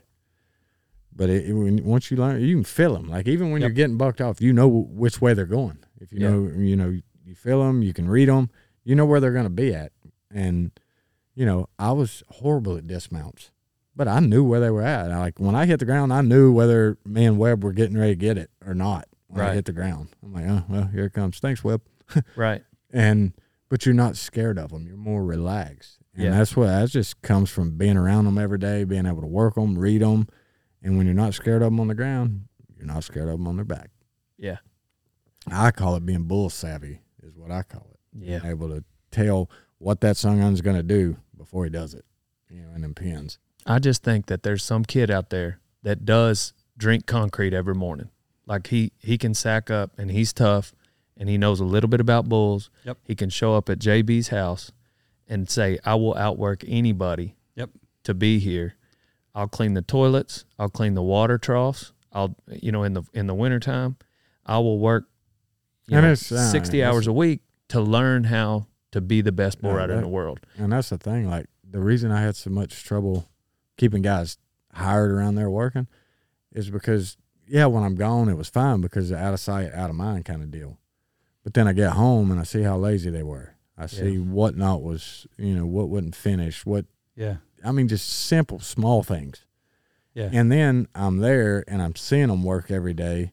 And I'm like, why am I paying them to do that when I can, I can work circles around them. Yeah. And it's not like I'm going to stick you out there, leave you by yourself and be like, hey, here, go do this. Like I work harder than most people. Like, Stormy. That's how you grew up. Yeah. Stormy Wayne lived with us for a while. And everybody's like, what you and JB do? Like, y'all just hang out and just, and he's like, no. And this was before Jagger was born and stuff. And he's like, he never sleeps. He never eats. He stays in that shop working on stuff till 2 or 3 o'clock in the morning. He goes in there, he goes to bed. He's back up before daylight, wakes me up. He never eats. And like he said, it's nonstop all day long. Yep. And I'm a little better at it now because Jagger's old enough. And fortunately for me, he will not go to bed unless I'm at home. So when he has school, I have to be home by a certain time so we can eat, get the bath, get in bed, so he'll go to sleep. because if I don't, his mother gets really, really pissed at me. Well, one other thing about Garrison, they roped every day. He worked his ass off. They roped every day. You know, Kermit made sure that, you know, it was a good exchange, and they both felt like they were getting the better end of a deal, which makes it a good deal. And that's where I think with you, it's just like somebody would be able to get on bulls as much as their ass could handle it. You'd put them on them. Yeah. Yep. Like Kai, he's good to have living down there now because he craves it. He wants to get on. He didn't get on yesterday because he's from Australia and 63 degrees was too cold for him. And I like jacking with him and messing with him, and he's not as bad as I make it out in the buck and shoot. Yeah, he was at one time, but he's gotten a lot better. Yeah. Like I'm like, dang, they don't have to be standing perfect. Yeah. And that when he got on that spotted bull that day, the way he was wadded up in there, 6 months ago, 8 months ago, he would have never called for that bull that way. Right. He would have fought that bull in there. And now he's like, are you guys ready? Yeah. Just buck him. Right. They're going to stand up. I mean, and, you know, I've kind of told him that. I was like, quit taking so long in there. You know, just get in there, tend to business, slide up there and nod. Them bulls will stand. Yeah. You know, if they're not standing exactly how you want them to stand, nod your head. They will. Right. Well, that's cool, man. I appreciate everybody listening. Appreciate the mindset that you're sharing with us. Appreciate Total Feeds bringing us the nutrition. Oh, yeah. Jagger also appreciates that because he eats the horse feed. He eats it straight. Like That's not a joke. that is no joke. He eats it. I've got those locking containers, you know, that you spin and flop the little dills up. Yeah. So I've started putting like my little feed wagon and everything. I put them in it. So it keeps them sealed up, you know, if it rains that way, it ain't getting wet. And he knows how to open them. Yeah. And he'll crawl. And if I see him in the back of that side-by-side, I know what he's doing. Like popcorn. He opens that thing up, spins it open, and he'll That's just be hilarious. sitting back there chowing. I'm like, dude. Knowing Dr. Harry, it's probably That's fine. why he's so strong. Yeah. But it's probably fine knowing Dr. Harry. Yeah. Like he's probably, but, well, if he gets 8 pounds of it, he doesn't need hay. We know that. Yeah. Yeah, he won't tie up. Yeah. Well, this whole podcast has been mindset. Usually we end with a motivational quote. You have a specific quote you live by?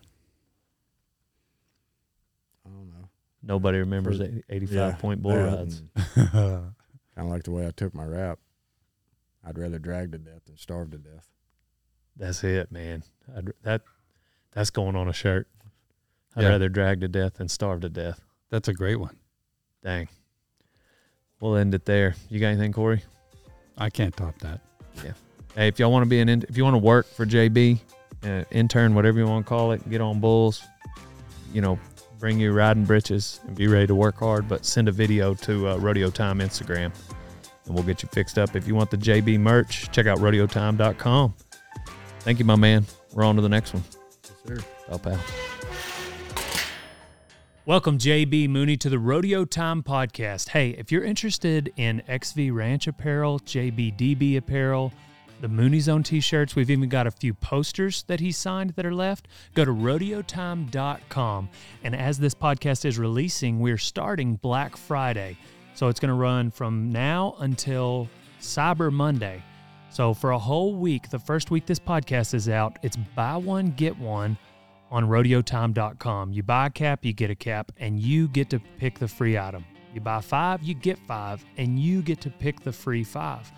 So check out rodeotime.com, get your JB Mauney apparel along with Rodeo Time apparel.